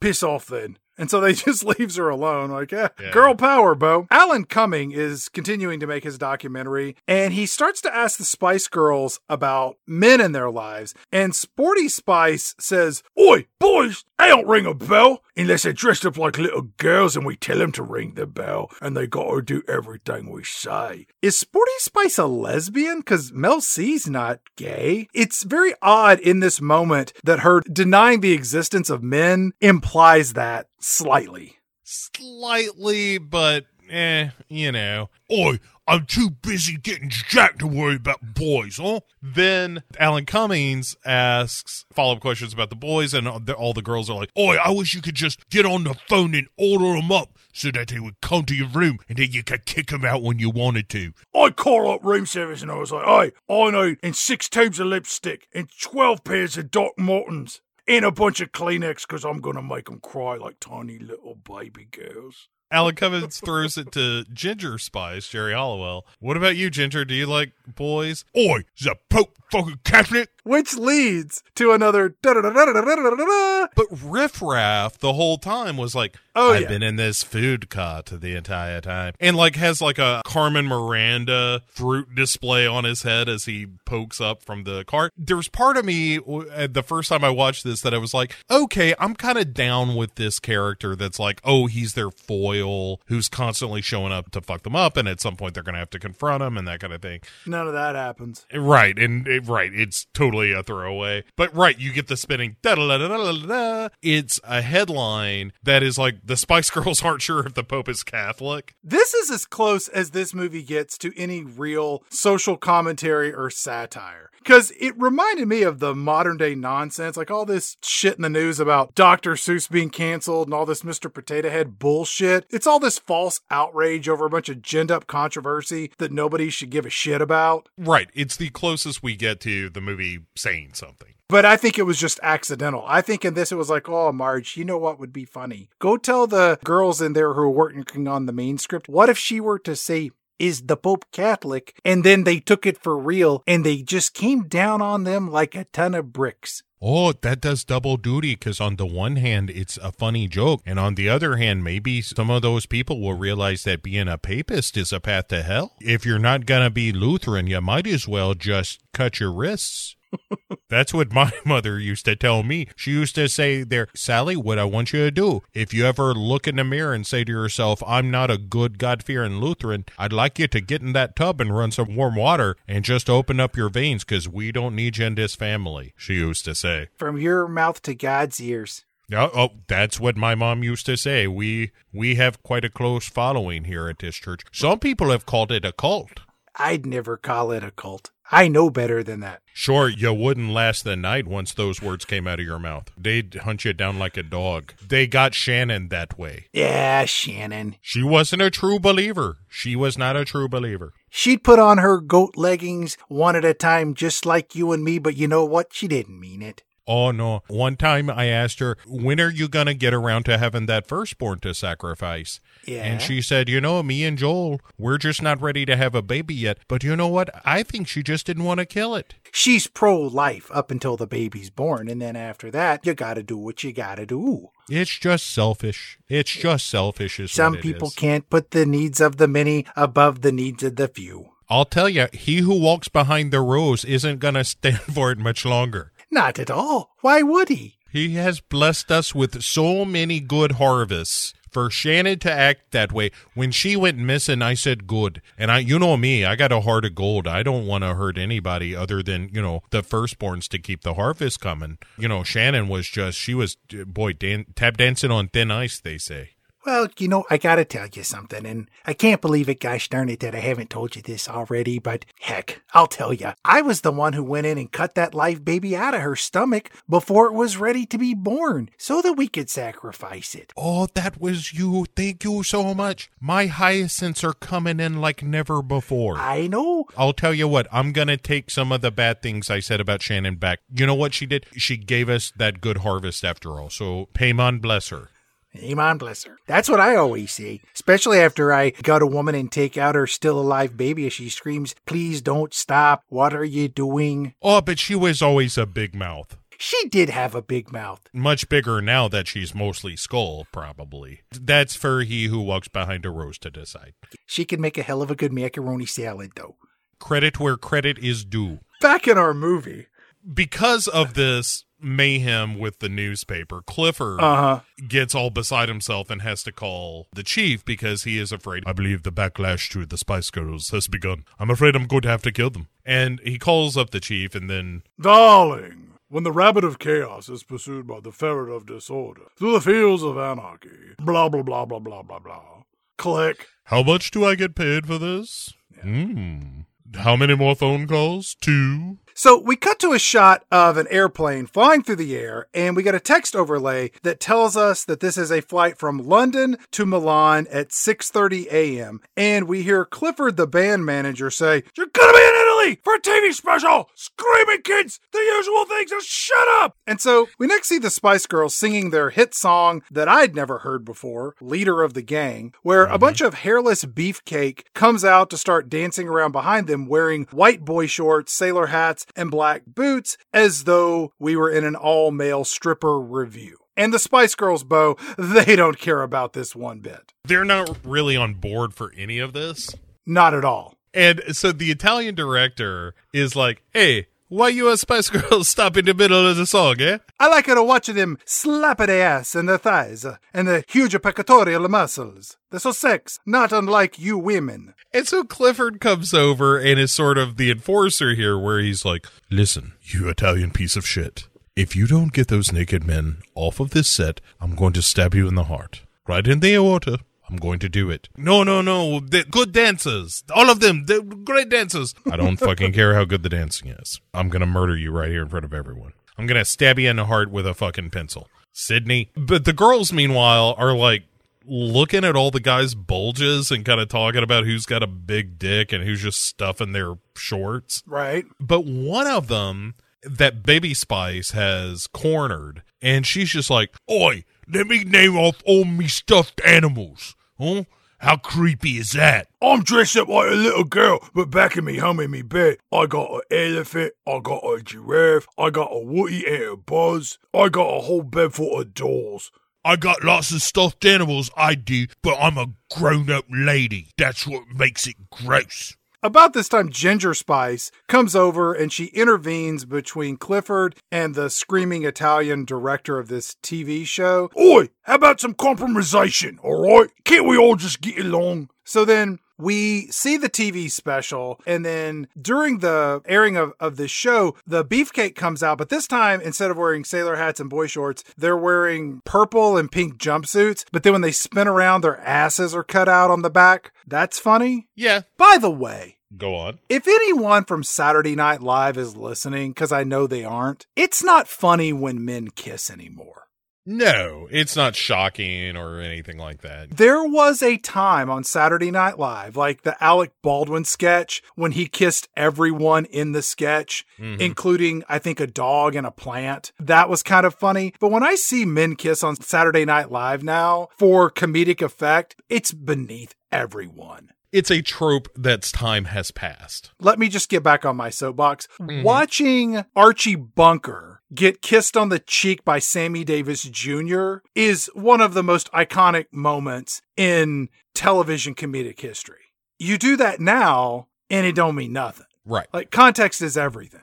Absolutely. If you want to play a fun game, try to judge, I don't know, anytime 5 years from now by today's moral standards and see what that gets you. Yeah. It's just shifting landscape, et cetera, et cetera. So they jump back on a plane to London.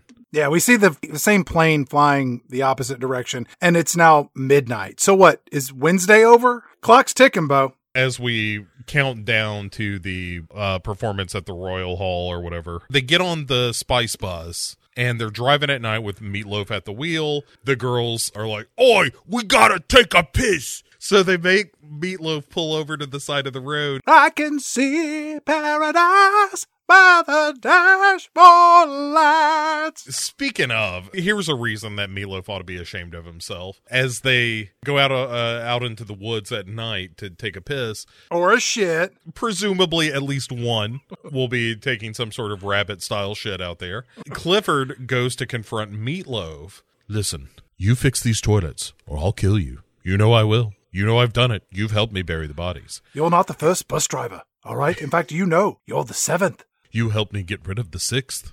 And the 8th will help me get rid of you.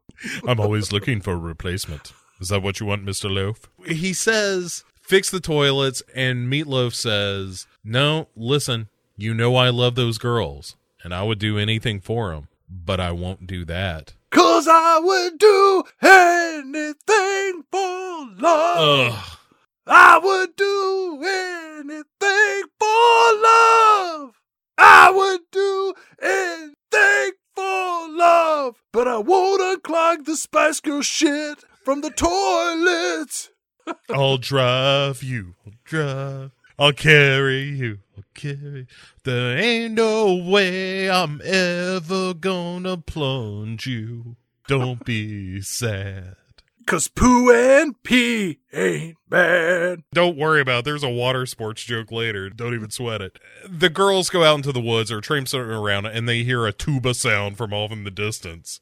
And then a circular lighting rig appears above them. It's a UFO, Bo. Jesus fucking Christ, Chad. This scene. These aliens show up. Uh-huh. One of them comes over and grabs Scary Spice's left breast. Yeah. And she's like, "Oi, I'll fucking kill you, I will." And they're like, The aliens want an autograph, and then one of they them want rips open tickets. They want tickets to the show. Well, they want tickets, but they don't have them. So then they settle for an autograph on some paper, and then one of them rips open their shirt so they can autograph their belly. And then Ginger Spice leans in and kisses one on the lips.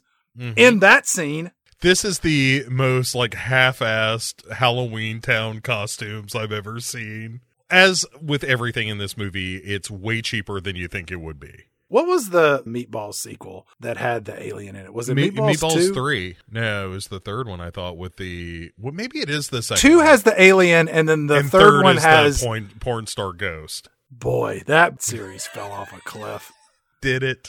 I mean, the first one is good. It didn't have a alien named Meathead, and it didn't have True. a ghost porn star helping a guy get his dick sucked or whatever. Honestly, that feels like a movie we ought to be doing on this show. The story of a ghost porn star trying to get a hapless nerd laid feels like something that's in our wheelhouse. I don't know what that season premise is other than dead porn stars, but perhaps that's it. We might come back to that. I'm going to put a pin in it. Put a pin in Meatballs 3 because there's something there. So we go back to the van or the bus. They try to tell Clifford, and he's like, you're all crazy. You all need some time off. Oi! We saw some aliens, we did. We held him down, she kissed one, and then we kicked him in the dick, painted his lips, made him wear a pair of girly panties, and dance around and sing Mary Had a Little Lamb. We all had a laugh about it. Are you sure that just wasn't a local farmer? Because we have gotten those calls. It might have been, but my story says an alien, and that way I can't be persecuted for it.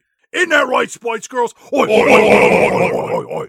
So Clifford says he's going to call the chief and tell the chief that the girls need the morning off. But before he can make the call, darling, the answer's no. The Spice Girls do not get a day off. Without sacrifice, there's no success, no pain, no pleasure, no something, no something, no something. Click. Clifford then has to go back to the Spice Girls where he tells them, look, I know I told you about 4 minutes ago that you all needed some time off. Oi, I got my lipstick. You better watch what words come out of your mouth next, because my Doc Martin is all warmed up and ready to go. Oh, well, it sounds like we're all going to hell tonight. Yeah, you'll meet me there. I'm afraid your shore leave has been cancelled, girls. Oi! Our friend Nicola is having a baby during the course of this movie for some reason. Alright, we're not going to miss it. And we think there's a 30% chance one of us is the father. Oi, oi, oi. And so they're like, fuck off. They leave the bus, and they're gone for about, 8 seconds. Yeah, long enough for Clifford to go, God damn it! Clifford, you fucked it up again. Deborah, run me a warm bath and get my razor blades, not the safety ones.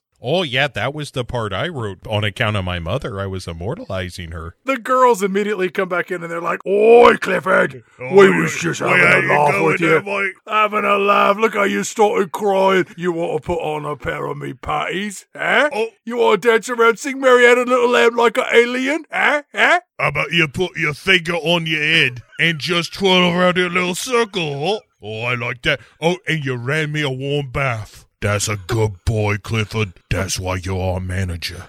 The next scene, the Spice Girls, they go to this dance camp that's like a It's like a every scene is dumber than the next, Chad. It's like a military camp for dancing where they are under the instruction of a man named Mr. Step, as played by Richard Martin because Mr. Bean was unavailable. How did Mr. Bean dodge this movie? Sachets, and quite frankly, the fact that Eric Idle isn't in this is a stunner.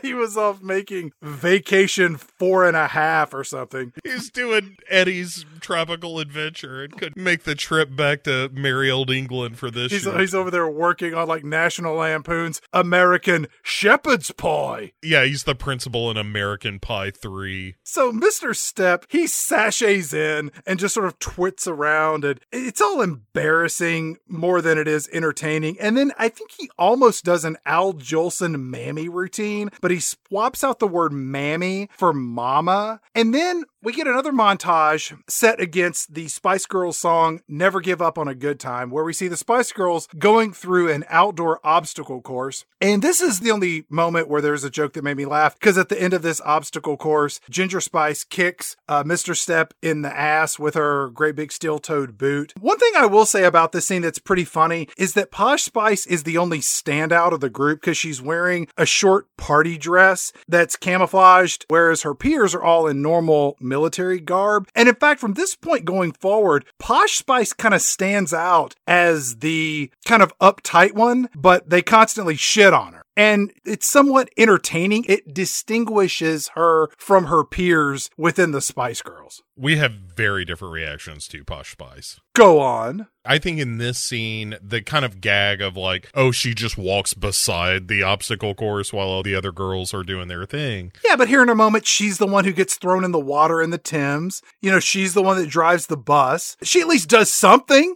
She does, but she's also terrible throughout the movie. But she does something. Right. She does things, but it's such a low bar to say like, well, she's the best character because she does stuff. But maybe you're right. That's the sad thing. That's the sad truth I'm realizing in real time as we record this is that you're probably right that she's the best character because she actually kind of has a character where none of the others really do. It's the old Red Letter Media thing, right? Of describe these characters without using their name or what they wear. Yeah. And you can do that with Posh Spice, and you can't really do that with Baby. I'm calling by their first names. Like, I've got the poster on my wall. Hey, let's cut to a haunted mansion at night, Bo. Oh, my God. Because they're staying at the dance academy. Oh, is that where it is? Yes. So he makes them all go to bed early. Oh. And then we go to Baby Spice's room where Riff Raff comes out of the toilet in the middle of the night. Our paparazzi creepo. And all the girls kind of wake up in the bedrooms as he's creeping through the house. And they start sneaking around the house too, all Scooby-Doo style. Yep. And they end up in this bedroom together after they all scare each other in the hallways and shit, in like a big bed so that they're all keeping each other company and keeping each other safe. Scary Spice is like, Oi, I think maybe this is all because I got some kind of subconscious fear about doing this show and screwing it up. Because sometimes I have a dream that I'm singing in this concert, only me head is gone. Oi, I've had that same dream, I have. Oi, you did, Posh Spice? Oi, I had that dream too. Oi, we all had that dream. Oi, I had that dream too. You too? Yeah, we've all had that dream. Oi, oi, oi, oi, oi, oi, oi, oi. and it's Posh Spice who's like, Oi, I had that dream too. Only I had me head. Only there was no makeup on it. Oi. Oi, indeed. and that's kind of it. Yeah. Then, because Riff Raff has recorded all of this because he was hiding under their bed, the next day the headlines in the paper are all about Scary Spice being afraid of this concert they're about to do. They're all scared to perform live. Cut to Clifford, who is psychotically throwing knives at a newspaper. I hate you! I hate you! So, Mr. Editor, it seems that you have reached the top of my shit list. Number 1 with a bullet, you might say. He runs out into this large garden filled with walkways and topiaries where he finds the Spice Girls in this colorful tent made of rainbow-inspired sheer material. And Clifford comes in and he's just in a fit of rage. Look at that! Look at that! I want to strangle them all! I want to strangle all the Spice Girls! And they all just start mocking him. Oi, listen, you little piece of shit. You think you can strangle all 5 of us at the same time? Bring it! How about you just try it? I'll give you the first punch, I will. You throw one punch at me, and we're gonna come at you like a bunch of howler monkeys, we will. And speaking of, like, they drive him off. They just scream at him until he leaves. Uh-huh. Then, after they leave, they're like, Oi, you think he's got a chance with that little piece of ass that he has for an assistant? Oi, I think he should hook up with Deborah. Maybe he could get her pregnant. Ginger Spice here chimes in with, Oi, did I ever tell you guys about this monkey what pees on anything it wants to fuck? And then after it pees on them, then they fuck with the pee on them. Oi, you tell us that all the time. I know, it's just the sexiest animal in the animal kingdom, it is. It reminds me of how I mate. It's kind of a metaphor for our life, how all the men in our lives piss all over us before they have sex with us. Yeah, and also how I literally piss on my sexual partners for my own gratification. I like to put lipstick on my sexual partners, and then I kick 'em in the dick with my steel-toe boots, and then I make 'em wear my panties, and then I leave 'em in the room without having sex with 'em. Oi, that's why I like being part of this band. We're all sexually liberated with a healthy degree of acceptance of each other's kinks. I think that girl power is really about emasculating men, making them tuck their dicks up inside their ass cracks, and dancing around singing I'm a Little Teapot, wearing girls' panties and wearing lipstick. Oh, that's the beauty of this. You think it's all about emasculating men and dressing them up in like little girls. But for me, Sporty Spice, it's about stepping on the balls and the penis. Sometimes with heavy shoes and sometimes with spike shoes. And sometimes with no shoes at all. That's the girl power that I signed up for. We cut back again to Mark McKinney. Hey there, Clifford. I got another idea. How about extraterrestrial terrorists take over a plane? And what do you think of that there, Normie? But this scene is really out of place because this second round of pitches, Right. Clifford is now once again dressed as the Riddler from Batman. Because it's the same scene. It's just they cut it in half and put this part later. It's 3 days later. Yeah. All right. So it's just them pitching another thing. This is where they pitch the idea of, hey, Normie, it's going to be called Space Force 5. And Baby Spice is like a karate lady, and Sporty Spice is a counter-espionage agent, and Scary Spice is a demolitions expert, and Ginger Spice is a master of disguise who turns into Bob Hoskins, who, talk about slumming it in a movie, Jesus. What does he do? Does somebody have pictures of him doing something? Riff Raff does. I guess. Well, Bob Hoskins. Apparently, Foggy isn't the only one who enjoys toe sucking. I guess. And then Posh Spice just makes act sounds like Ace Frehley.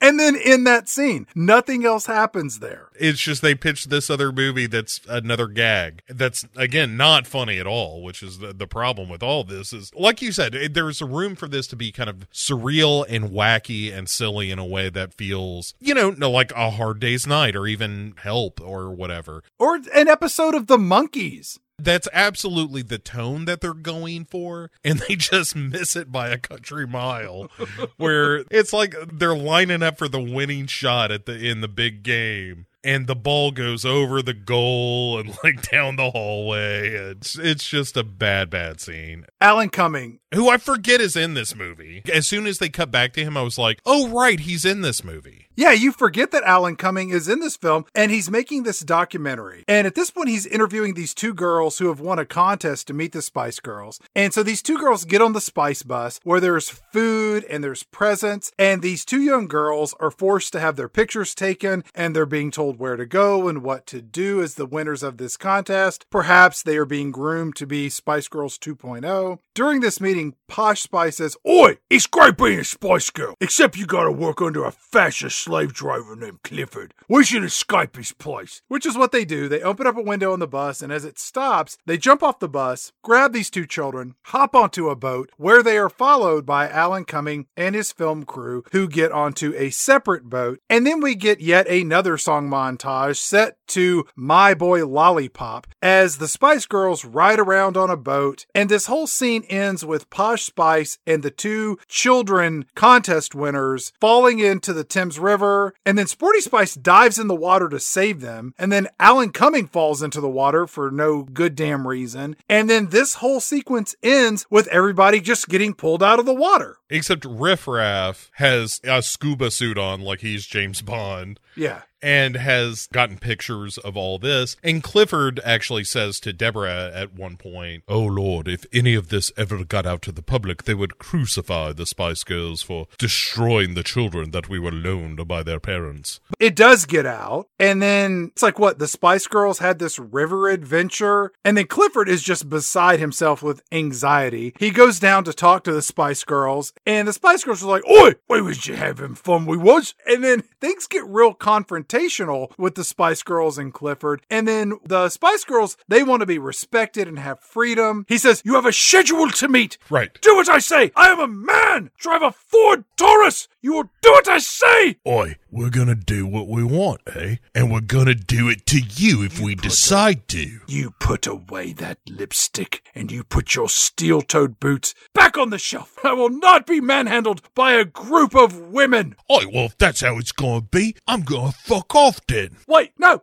don't go. Oi, well, if she's fucking off, then I'm fucking off. Wait, you're the second of the five. You can't leave. You three, you'll certainly stay, right? Oi, if they're fucking off, I'm definitely fucking off. Look, there's two of you left. Give me the lipstick. I'll put it on myself. It's too late for that. I'm fucking off too. Quick, grab Grab your steel-toed boots. I'll pull down my pants. I'm already wearing women's undergarments. It's a fetish that I have. Please don't leave me. James Bond will yell at me later while holding a teacup pig. Fuck off. So they all take off, and Clifford is like, well, then I've done it. I've finally destroyed the Spice Girls. Dun, dun, dun. So he calls the chief who's petting a pig, and which is, again, a true statement. Clifford says, look, the show will go on, even if I have to expose the world to the panties that I wear, quite frankly, because they feel good and they make me look good. Roger Moore is like, listen, darling, the headless chicken can only know where he's been. He can't see where he's going. Don't be that chicken. This doesn't make any sense at all. And so Riff Raff is taking pictures of Clifford, which I don't think ever comes up again. No.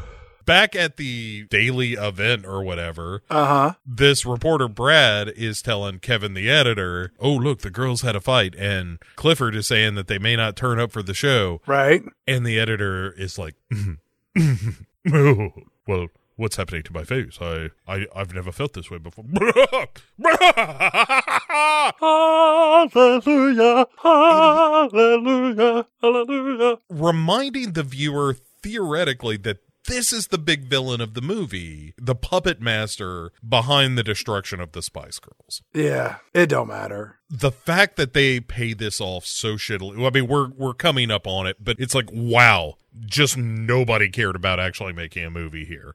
Mm-mm. So after this big fight, all the girls have gone their separate ways. Ginger Spice is watching this old romance on TV, and we get a title card that says, a long time ago. What, last year? You're right. And also, it's at a restaurant and not an audition space, but, you know, whatever. It turns out all the Spice Girls are simultaneously recalling their origin story, where they were hard-scrabble girls trying to make it in this crazy world, and they're trying to scam this dude who's trying to make a buck running an eatery of some kind. It's like a coffee shop or something, but they're also there with their friend Nicola, who is unpregnant at the time. Well, sure. And then in this flashback, simultaneous, all at once, remember when moment, we get to see the Spice Girls with their friend sing their most famous song, Wannabe, which is a catchy pop song. I'm not pro pop music or anti-pop music. I'll hear pop songs like, oh, that's a catchy song. I'm not going to put it on my playlist, but I can certainly acknowledge the attractiveness of it. And it's a catchy tune. Yeah, there are a handful of those kind of big pop songs. Wannabe isn't one of my favorites, but something like I Want It That Way is one of those for me where I'm like, man, that's just a good song. They're catchy pop songs. Yeah, I mean, absolutely. they follow a formula. I was curious during this flashback sequence why Nicola, the pregnant friend in the future, why she isn't their manager in the movie. She was probably in the band and they just Pete Bested her right out of there, you know? She has no connection to anyone. If she had been the manager and she had been pregnant and her fella had left her, and then you got Roger Moore as the asshole driving them to do this,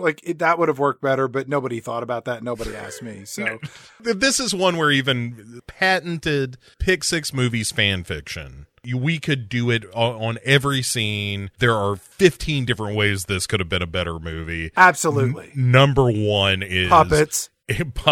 Number one is anyone on this set giving a shit about the movie. Yes. Because that does not exist in this film. So they sing Wannabe and everything. And then it turns out all the girls kind of converge on this old restaurant. Oi, where's the guy what used to own this place? We took him for all kinds of money. I want to see him again so I can rub his filthy face in the fact that we got one over him. We're big and rich and famous, and we never pay for any of our food or nothing. Hey, what say we go someplace and get some chips or some bangers or some crisps or some biscuits?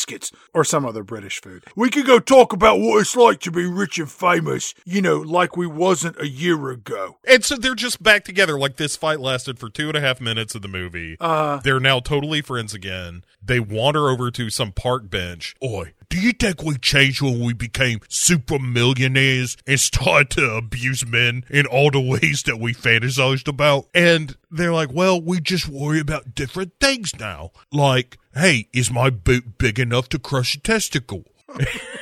And then, in a moment of genuine prophecy, Baby Spice is like, oi, maybe one of these days this is all gonna come to a crashing end in like 6 months. Then there's another Family Guy cutaway. Oh boy, you're gonna love this. What you got for me, dear? Okay, so you know that fella Stephen Fry? Yeah. He's sort of the gay British fella. Yeah, that's most of them. But yeah, I know what you're talking about there. He's been fat, and then he was thin, and now I think he's fat again. Probably. But he's so funny. He's so dry-witted. He reminds me of Larry down at the Co-op. He just has a way about him. Just the way he says things. I could listen to Larry down there. Just read me the latest feed prices. And oh boy, I'll just be in stitches. So Stephen Fry, he's going to be a judge. In the movie, he's going to be a judge. Yes, he's not actually a judge. And I don't think we have it in the budget to send him to law school. Nah, not at all. But he could be up there judging the quick and the dead if you needed him to.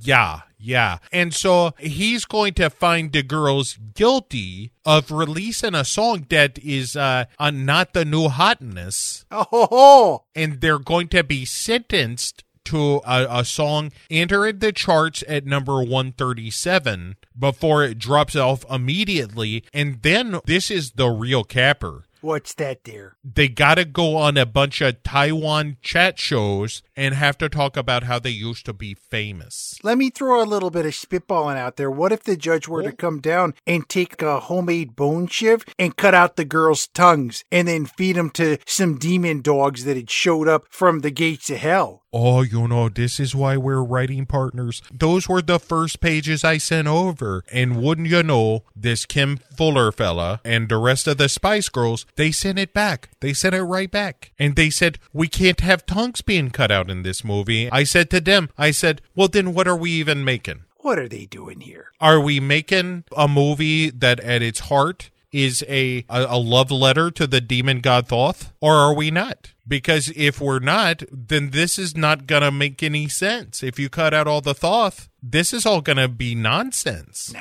I don't think they understand the numerical connection of each of the letters in the title of their movie, Spice World. You connect that to the letters of Thoth's unholy sequence of numerical events, and clearly it points out that it's going to be the end of days. We get this movie into theaters, it's going to get everybody on our side, and we're going to be able to rise up, take over. Oh, yeah. It's going to be a true hell on earth, finally. Finally. It's going to be the day that we've just all been praying and killing for all these years. I got to tell you, it's crazy. Once this movie gets into the theaters, there's going to be all kinds of lightning coming down and striking the unbelievers. It's going to be just a delight. Oh, it's going to be so much fun. Look, the reason I got rid of Ralph in the first place was because I planned to be a demon bride. I've been saying that for some time, that once we get him to walk the earth, I plan to be the bride of one of the unholy legion. Absolutely. Why do you think I got so many vagina piercings? The next time you go for one, remind me, because I've been looking for that baker's dozen.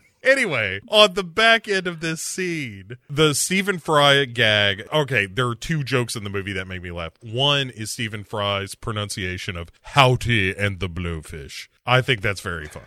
You and I are very different people, but go on. I'm laughing at Ginger Spice kicking a guy in the asshole, and you're laughing at Howdy and the Blowfish. I like someone calling Hootie and the Blowfish, which is arguably one of the worst travesties visited on music. You and me come from different worlds. Find that shit funny. Watching those Spice Girls. Ain't nothing I can do. I don't want to be like you. I'm a regular Weird Al Yankovic over here. Break out the accordion there. You're going to get a Grammy. They decide, the Spice Girls do, that they are going to buck this idea that they are becoming too beholden to fame and all that by going to just snatch this pregnant friend of theirs out in the middle of the night to take her to a club. She's now 9 months and 1 minute pregnant. Then we cut to Clifford, who is drunk at a bar. Mm-hmm. And then Deborah, the assistant band manager, shows up. And this is where we get Elvis Costello as the bartender. Who just says, "What'll you have?" And they're like, I'll have like a gin tonic. And he's like, all right then. And that's the cameo. Paging Mr. Herman. Mr. Pee Wee Herman. Deborah, what drink can I get for you? Oh, Deborah, my pour is true. So you got a Clifford now. Clifford, who's an angry creep, he sort of puts the moves on Deborah, but then that scene ends. So we then cut to this crazy nightclub that's full of drag queens and club kids, and it's all unka, unka, unka, unka. Right. And the entrance is the same entrance to Space Mountain, which I like. We hear the Spice Girls song, Who Do You Think You Are, playing, because it's the Right. Spice Girls movie. And it's a real club hit. Wouldn't you know it, Bo? At the stroke of midnight, our pregnant friend Nicola goes into labor. Must have been all of her jumping up and down and the strobe lights and months of ingestation that really did it. And also at a certain point, the Spice Girls just abandon her. Like, they take her out to this club. Oi, we want to dance. Oi, you can't dance with us. You got a great big belly and you're not fat. Oi, we'll see you later then. You stay up here on the balcony like a big piece of shit. And they go down to the floor and they're dancing around. And that's when she's like, oh, my baby. Oi, she's having a baby. We gotta get her to hospital, we do. They rush her to the Spice Bus. And they tell Meatloaf, Oi, we gotta get our friend to the hospital. Meatloaf starts to take off. The girls have her in the back in the Spice Bus, and they're just yelling at her vagina where they're like, Oi, baby, stay inside that belly. Baby, if you come out, I'm gonna punch you in the fucking face. Scary Spice says, Oi, don't make her laugh. If you make her laugh, it's gonna shoot out of her like a cannonball, it will. Oi, don't worry, we got these bus walls cannonball proof on account of that time we played pirate. Meatloaf finally, they get him to the hospital, and then they go to the settiest set that ever setted, Chad. Where it is this hospital room with a hospital bed, an IV bag, and that's it. And a curtain. There ain't nothing else. They don't even have the machine that goes bing.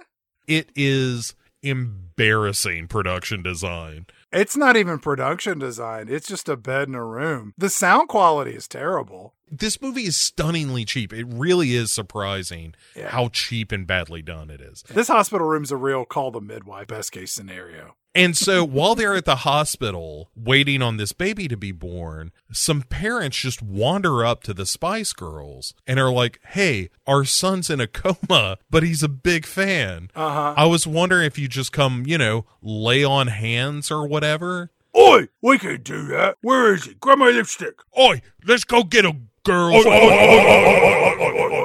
They go into this kid's hospital room where he got clocked on the head and he's unconscious. Oi, hey, Ginger Spice, why don't you show him your tits? That'll wake him up. I would, but his eyes are closed. It wouldn't do no good. And then the kid's eyes pop open. Boing. Right. In that scene, nothing else happens. We check in with Clifford over at the big music hall. Where he's just stalking the stage and checking his watch and everything. And Deborah comes up and Clifford says, do you have any idea where the Spice Girls are?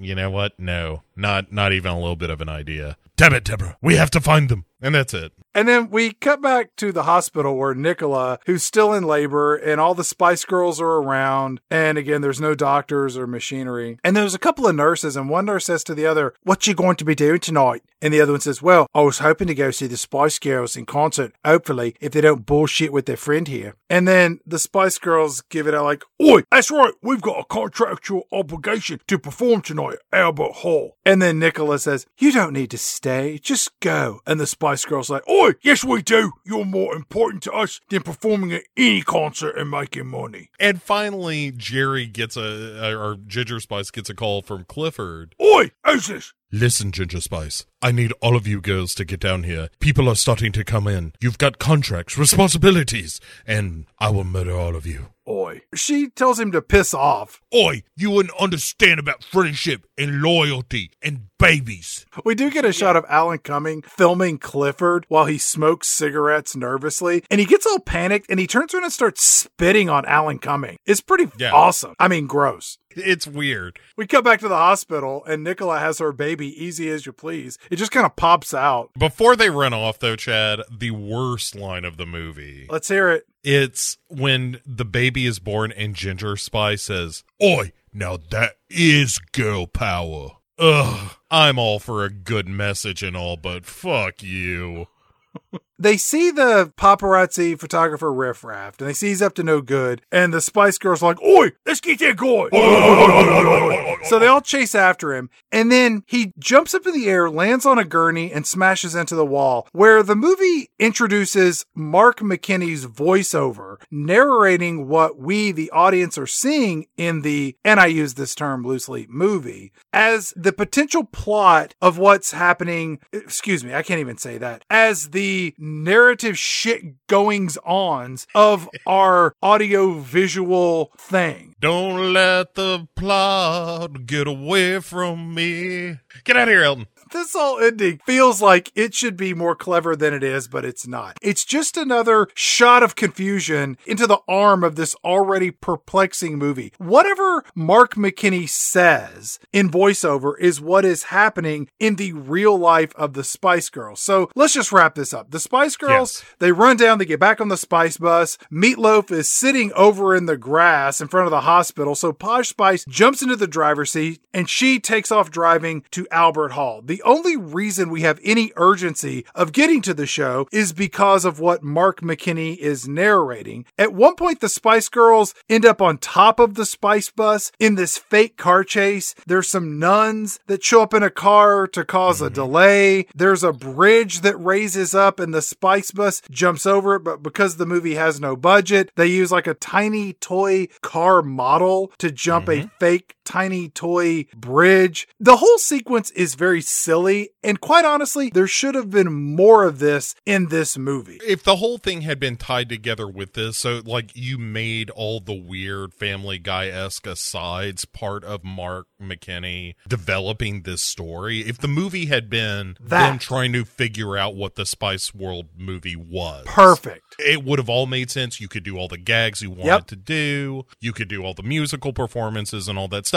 And you kind of make the Spice Girls, while they're the stars of the movie, they're not the narrative thrust of the movie. It could have been completely fabricated with them in it, and I think it would have been much better. But anyway, So the Spice Girls show up on this bus. Before they arrive, they discover that there's a bomb on the bus, and they all scream. Then the Spice Girls get off the Spice bus and run into Albert Hall as we hear the theme from the movie Rocky play. On their way in, they run into some cops that are like, "Halt! You're going to jail. You're the Spice Girls." And so Baby Spice uses her sexy childlike nature to make this cop go gaga and let them pass, or as we call it, the Cannonball Run. The reverse Gandalf. Yeah, I like the fact that this at least is something that pays off from earlier in the movie. You kind of establish that she has this weird superpower, and you use it later in the film. Like, if there had been 3 more instances of that, then maybe you got something.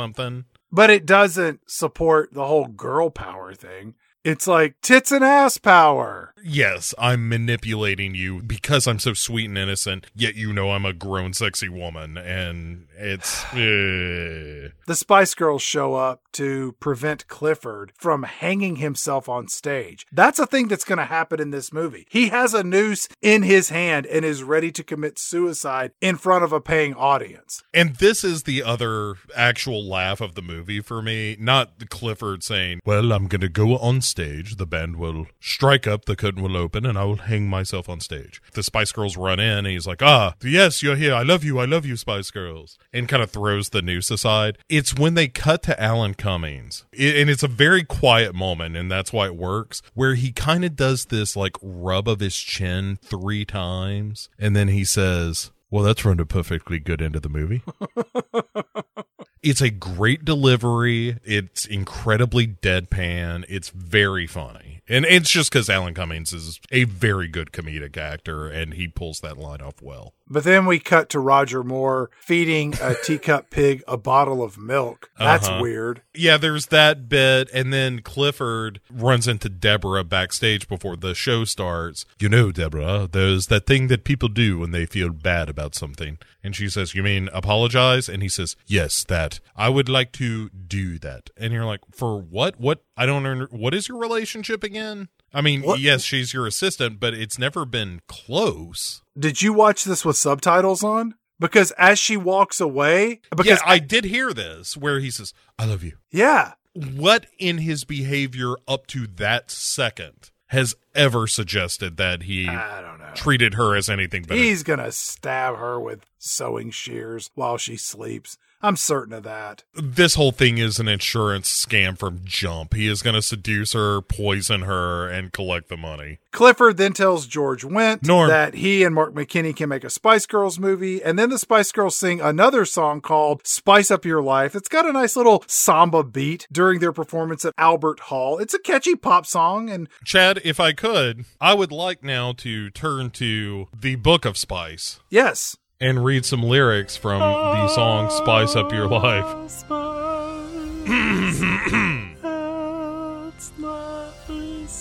Yellow Man in Timbuktu. Color for both me and you. Kung Fu fighting. Dancing Queen. Tribal Spaceman. And all that's in between. You may sit. That is garbage. Yeah, it's pretty shitty. They perform the song. We see most of the people who aren't actually famous and would never sit around to wait for the concert footage. Like, you're never going to see Elton John in the concert crowd. Nah, he's too busy in the dumpster, you know. Looking for, can you find a sandwich tonight? Hammer tuna will do.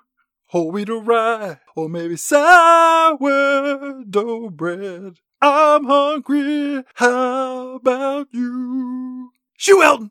Ooh, speaking of Weird Al, look who's got the food-based song parodies.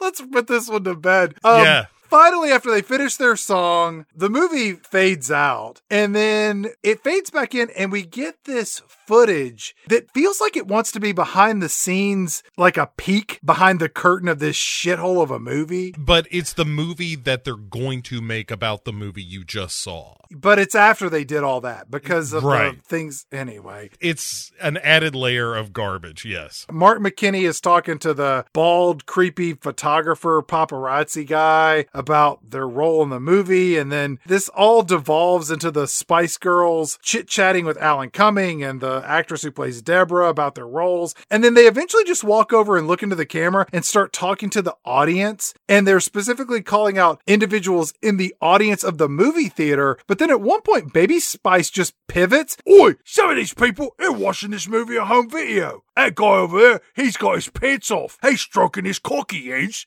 Oi, how about you get your hands north of the border, or else we come out this TV like Samuel from The Ring. Oi, that's what we're going to do. We know where you live. We can see your house. We're going to go and tell your girlfriend or your wife what you been up to, you pervert. Grab that stupid lipstick, put it on your mouth, put on your girl's panties, and dance around singing Mary Had a Little Lamb. You know what we demand.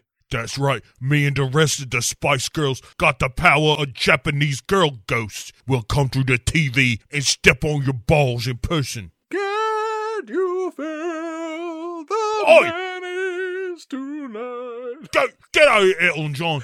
And then one of the Spice Girls goes, Oi, what about that bomb we mentioned earlier on the bus? What if we do something with that right now? and they all look over, and then there's a huge explosion, and all the Spice Girls say, Oi, oi, oi, oi, oi, oi, oi, oi. And that's it. The movie fittingly ends with a bomb. yeah. Roll credits, and there's a jazzy little number that the Spice Girls sing called The Lady is a Vamp. Mm-hmm. And that's the end of the movie. Mm-hmm. Chad, what did you think of Spice World? Honestly, it's awful. It's truly one of the worst things I've ever seen. I thought it would be a real challenge to find a movie as a contender to be the bottom of my 6 this season when we finished Kiss Meets the Phantom of the Park. But I gotta tell you, Can I pick them or can I pick them? this one's got a chance of being my bottom. It was rough to get It's through. terrible. Watching this the first time is kind of mind-blowing because of what it is. Yes. And that notes pass is the one that hurts, where you're like, oh God, this is terrible. Doing notes on this was no fun. It is such a shitty movie. For people who've never seen this and never will, if I had to describe what it's like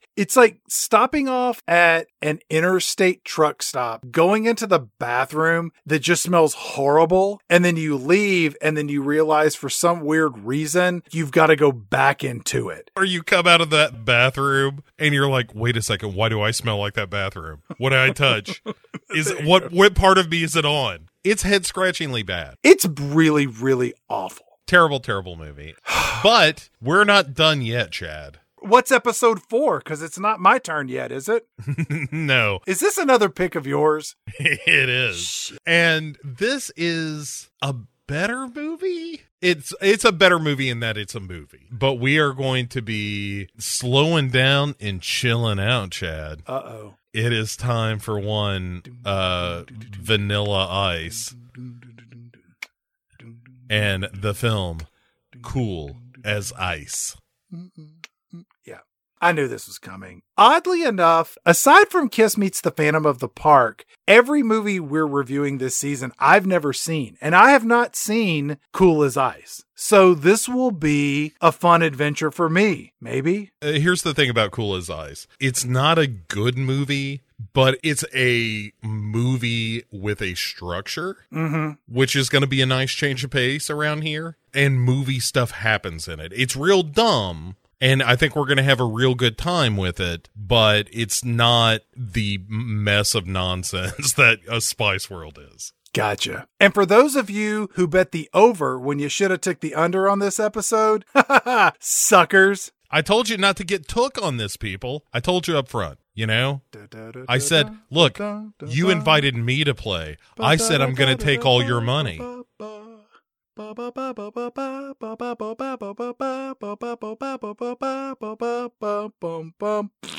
Idiots. As always, like, rate, review. Come back and see us in 2 weeks. We will be here with Vanilla Ice, and I'm sure a motorcycle. There's probably going to be rapping of some sort. Oh, there will be rapping. Oh my God. What are we doing with our lives, Bo? I'm going to stop, Chad. I'm going to collaborate. I'm going to listen. Because from what I understand, Ice is back on a lyrical mission. And I'm curious to see the results of said mission. Come back and see us in 2 weeks' time. We will be here with more voices and silliness and opinions and facts and movie history and fun. And, Bo, any final thoughts on Spice World? Thanks for listening, everybody.